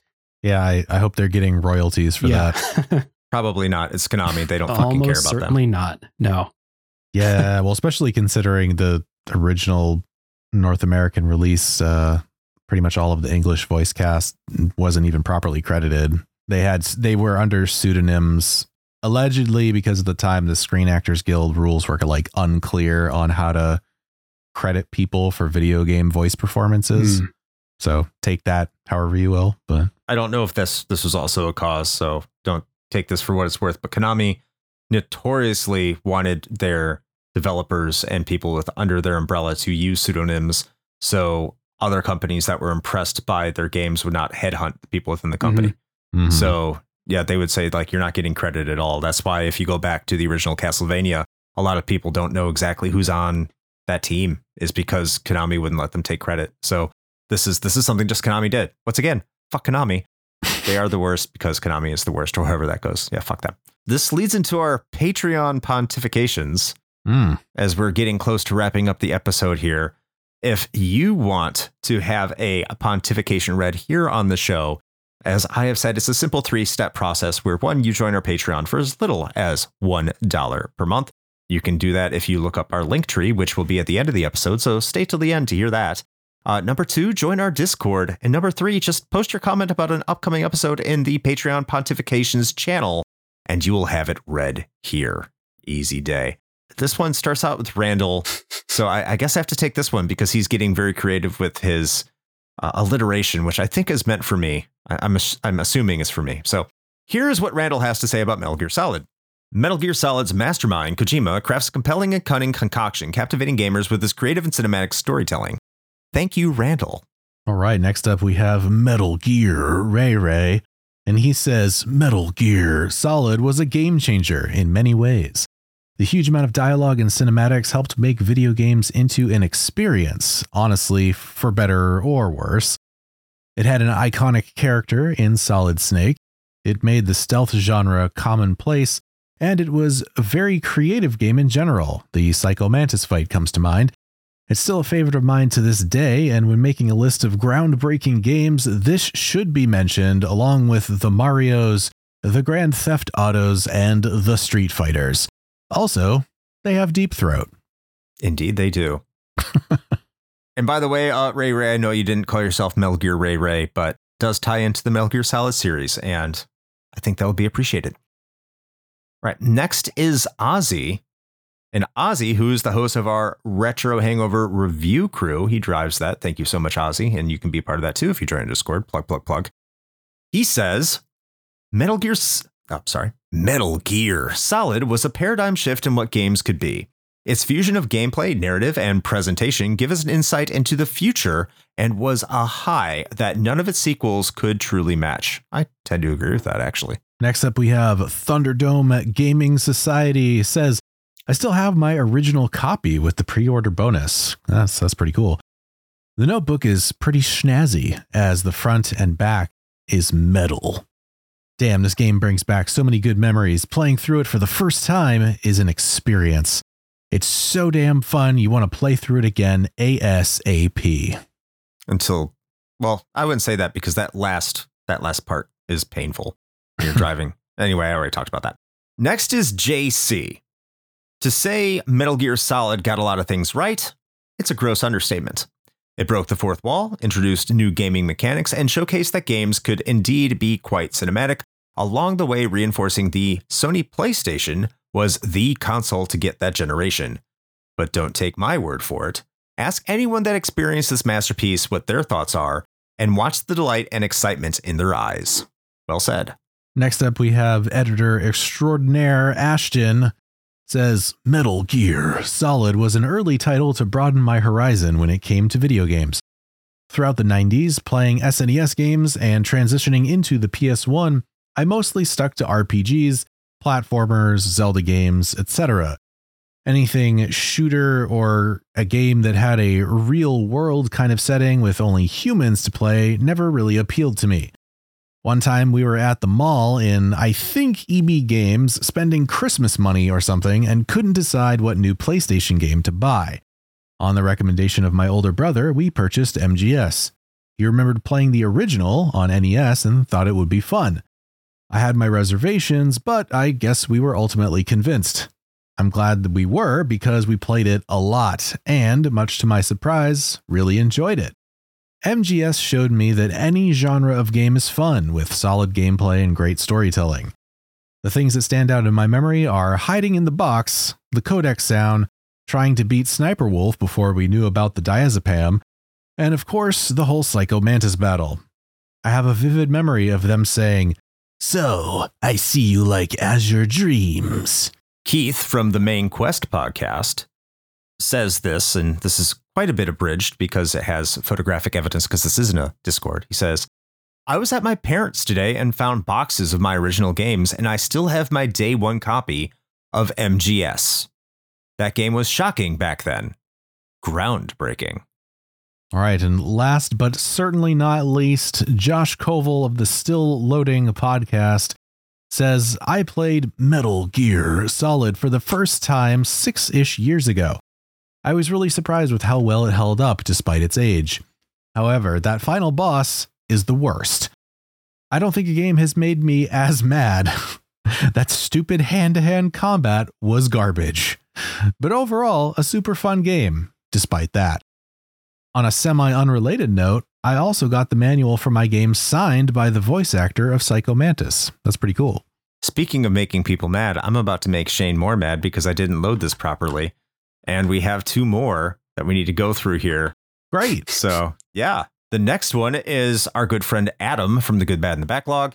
And he says, Metal Gear Solid. No, sorry. Once again, I have to make sure I say this right all the time. Metal Gear Solid was a good game that birthed an even better game because Metal Gear Solid 2 is the tits, and Raiden is way cooler than Snake. Also, Vulcan Raven can spray me with his bullets any day. It's that Zangief thing coming back again. All right. And I guess actually last, but certainly still not least, we have Nomad, who says, while Metal Gear Solid set the bar at the time for storytelling, sound design, and overall presentation, I'll never forget playing the game through with my stepdad. We were in awe of the voice acting, the batshit crazy story, and that fight with Psycho Mantis.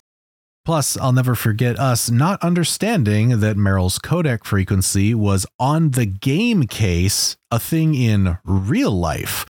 Such a great experience. And actually, on that note, real quick, I just wanted to point out that I too was very confused by that for a little bit, because they give you a CD case in game right before that happens. And I'm like, how do I inspect this thing? And I was sitting there for like a good 10 or 15 minutes trying to figure that out. And then I had to go and Google it. And it was like, it's on the actual game case. I'm like, right. That thing I don't have. Yes. There's pictures all over the place. Should be fine. So I guess this brings us to the very end of the episode where we talk about whether or not we believe this game holds up today. Thank you, patrons, for providing your pontifications. But now it's our turn to provide our opinions. Myself and Shane are going to go first. And as is tradition, our guest will have the final word before we officially close up shop. So, Shane. Yes. How about you let the people know whether or not you think this game holds up today? I will attempt to be brief, but I've never been known to be particularly good at that. But I will say just yes. I think it absolutely still holds up today. It's one of the few games, and I think I'm stealing this a little bit from Dave, but it's one of the few games where I would highly recommend finding a physical copy and playing it on the original hardware. And I almost never say that. But because of what it does and how it sort of ingeniously leverages that specific hardware, you're going to have a lesser experience, I think, if you play it any other way, like I did. But having said that, even with, some of those limitations of playing an emulated version of the game, a lot of my sort of gripes with it really come down to my personal experience and me bringing some of that, like I said, 20, 30 some odd years of other stealth games and other action game baggage along with me, with some, preconceived notions of how I thought I should play this game. But once I kind of got through that and really figured out what I was meant to do, this game is thoroughly enjoyable. Like, even with some of the, detractors that we spoke about regarding the gameplay itself, as far as the stealth not being really stealthy, but there's just so much going on in this that I understand why people like the Metal Gear series as much as they do, because and granted, even though there were 2 technically before this, I'm really just counting this as sort of the beginning of what we consider to be Metal Gear these days. And to come out the gate with this is pretty impressive. And so I 100% get it now, why people are so into this. And honestly, it's kind of opened up a new thing for me, because now I'm genuinely interested in playing the follow-ups to this. So yeah, it's an easy recommend from me. At the beginning of this episode, I said that I wasn't going to let my bias get in the way of making this statement here at the end, and I lied, because I'm just going to start out with some very simple math here. Our last mainstream episode for Potful Mail, which has a cult following, and people do love who've played it. They talk about it a lot, especially Sega CD fans and working design fans. We got one response from one person, which was Randall, who I think just wanted me to say an alliteration. I think that was the extent of what was going on with Potful Mail. This week, a quarter of our patrons wanted to say something about Metal Gear Solid. I'm pretty sure that Dave would too, had he not been on this episode. He had an entire episode to say something about Metal Gear Solid. So when I look at how monumental this game was, how much of an impact this game had on the video game industry, and how much it impacted and affected people since its release in 1998, it's extraordinary. Now, that's not the question. The question is whether or not this game holds up today. And again, my bias is going to go into Extreme Overdrive here, because this is one of my favorite games of all time. This is one of the most formative games in my life, in my gaming experience, and has defined a lot of the way I appreciate games, how I ingest games, and how I view storytelling in games. Also, as Ray said, for better or for worse, this is an incredible experience. I understand it has problems that are a bit of an anachronism when it comes to gameplay today. But when I take that consideration, in 1998, this game was perfect.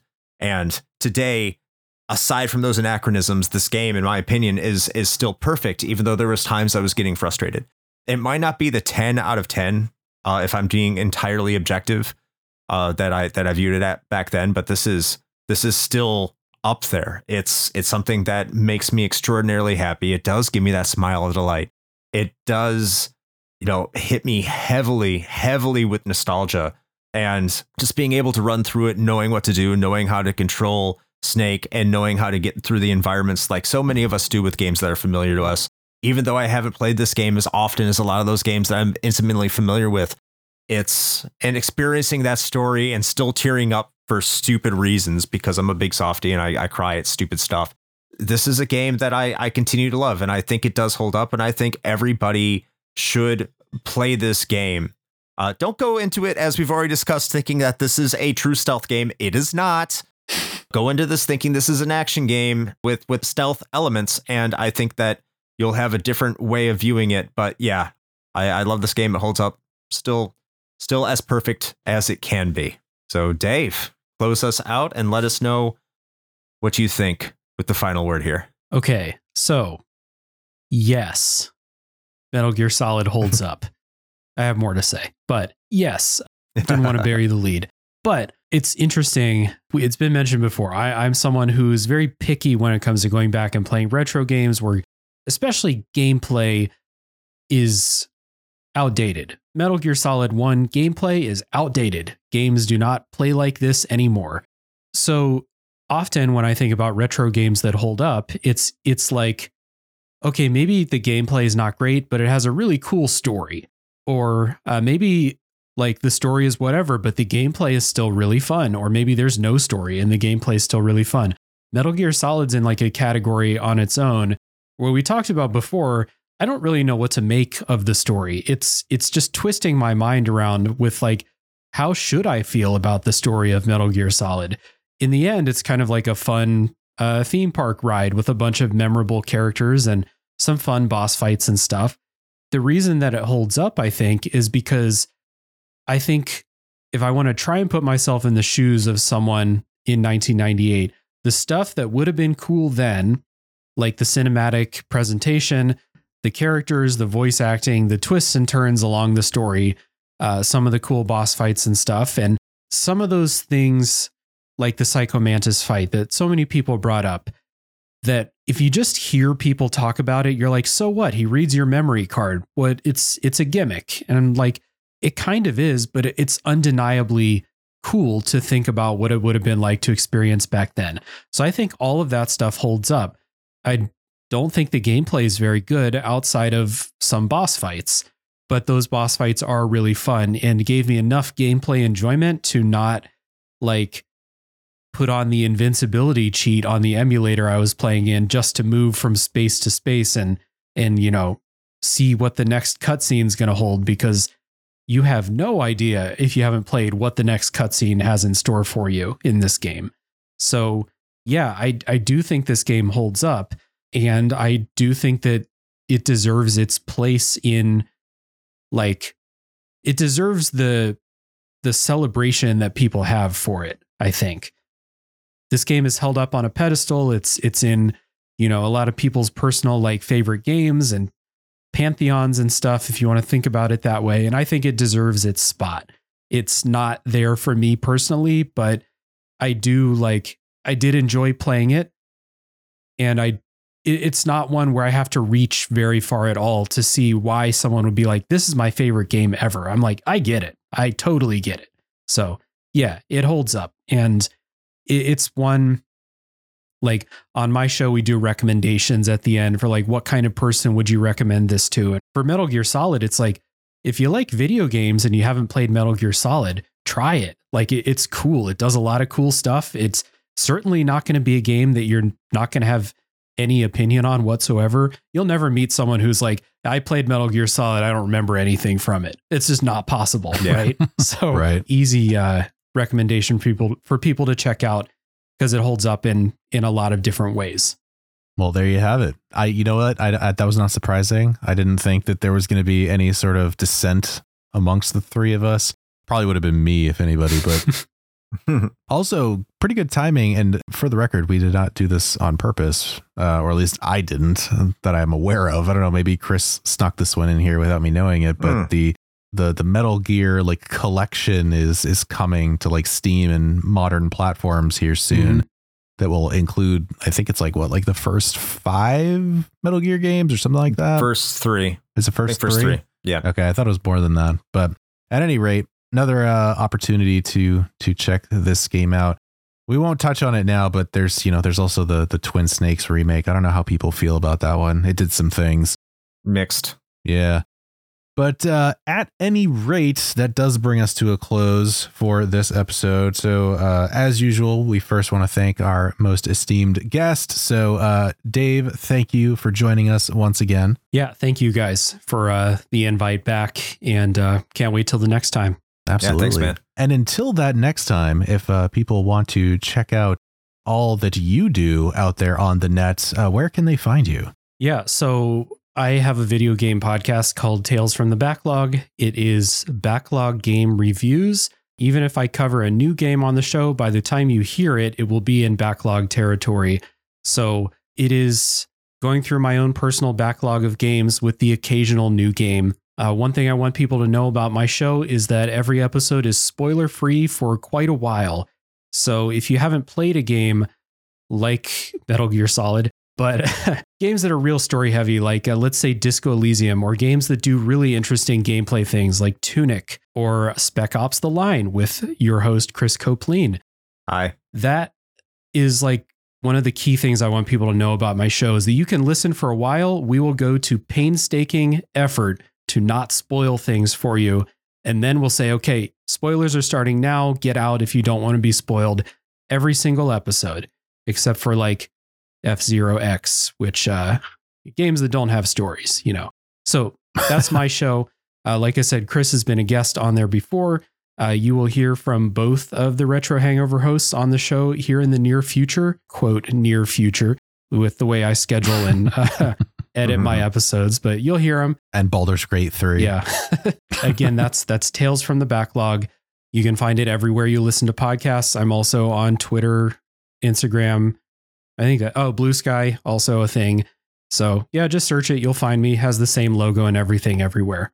Excellent. And as far as we are concerned, if you are hearing me say this into your ear holes right now, then that means you have in fact already found us. So congratulations. And we hope that you enjoyed your stay. And if this is your first time, then you know, we're glad to have you. And if you are a return listener, then we're also equally glad that you decided to come back to what is, you know, arguably just a total shit show. I don't know how we make this thing work, but we do. So, and if you want to find out more about us, more about what we do, you want to check out the other things that we got going on, we have made that easy for you. All you got to do is head over to Linktree/Retro Hangover. That's linktr.ee/Retro Hangover. And you can find our socials and our Patreon and merch store if you'd like to support the show in that fashion, as well as our public Discord, which we highly recommend that you join because it's a good time. There's always something popping off in there.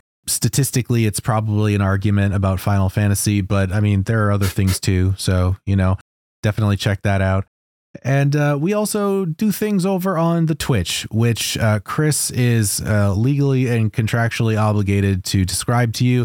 And so he is going to do that now on pain of federal prison time. So I know how the federal prison time can go, just like Kojima would describe it. They're going to wipe my brain and kill me with Fox dice. So go to twitch.tv/Retro Hangover, please, before they kill me. And you can find us at 9 p.m. Eastern time on Sundays. Because I didn't say enough, Shane is looking at me. He's about to press that button. And it's twitch.tv/Retro Hangover. Please don't kill me, Shane. The government is our friend. All right. Well, with that all being said, I don't know why I would said that all that. I don't know. I don't know either. I'm gonna be honest. My little shtick about the federal thing kind of threw myself off. I don't know. I don't know what's going on. Anyway, before the men in the black suits kick the door down. Until next time, play with your I didn't know your host would be so cute joysticks.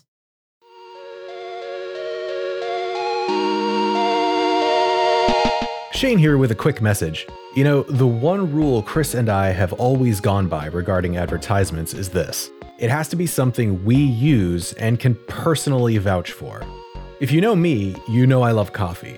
And Bones Coffee Company has been my go-to for home brewing for quite some time now. Their small batch beans come in an impressive variety of flavors like Mint Invaders from Chocolate Space, or Electric Unicorn, which I swear tastes exactly like Fruity Pebbles. And the best part? No added sugar or calories involved, just natural flavors infused right into the beans themselves. Build your own sample pack of 5 4-ounce bags to find out which flavors speak to you, or jump in head first with full 12-ounce bags. They've even got K-Cups. Step up your homebrew game with Bones Coffee by visiting bit.ly/RHPBones. That's bit.ly/RHPBONES.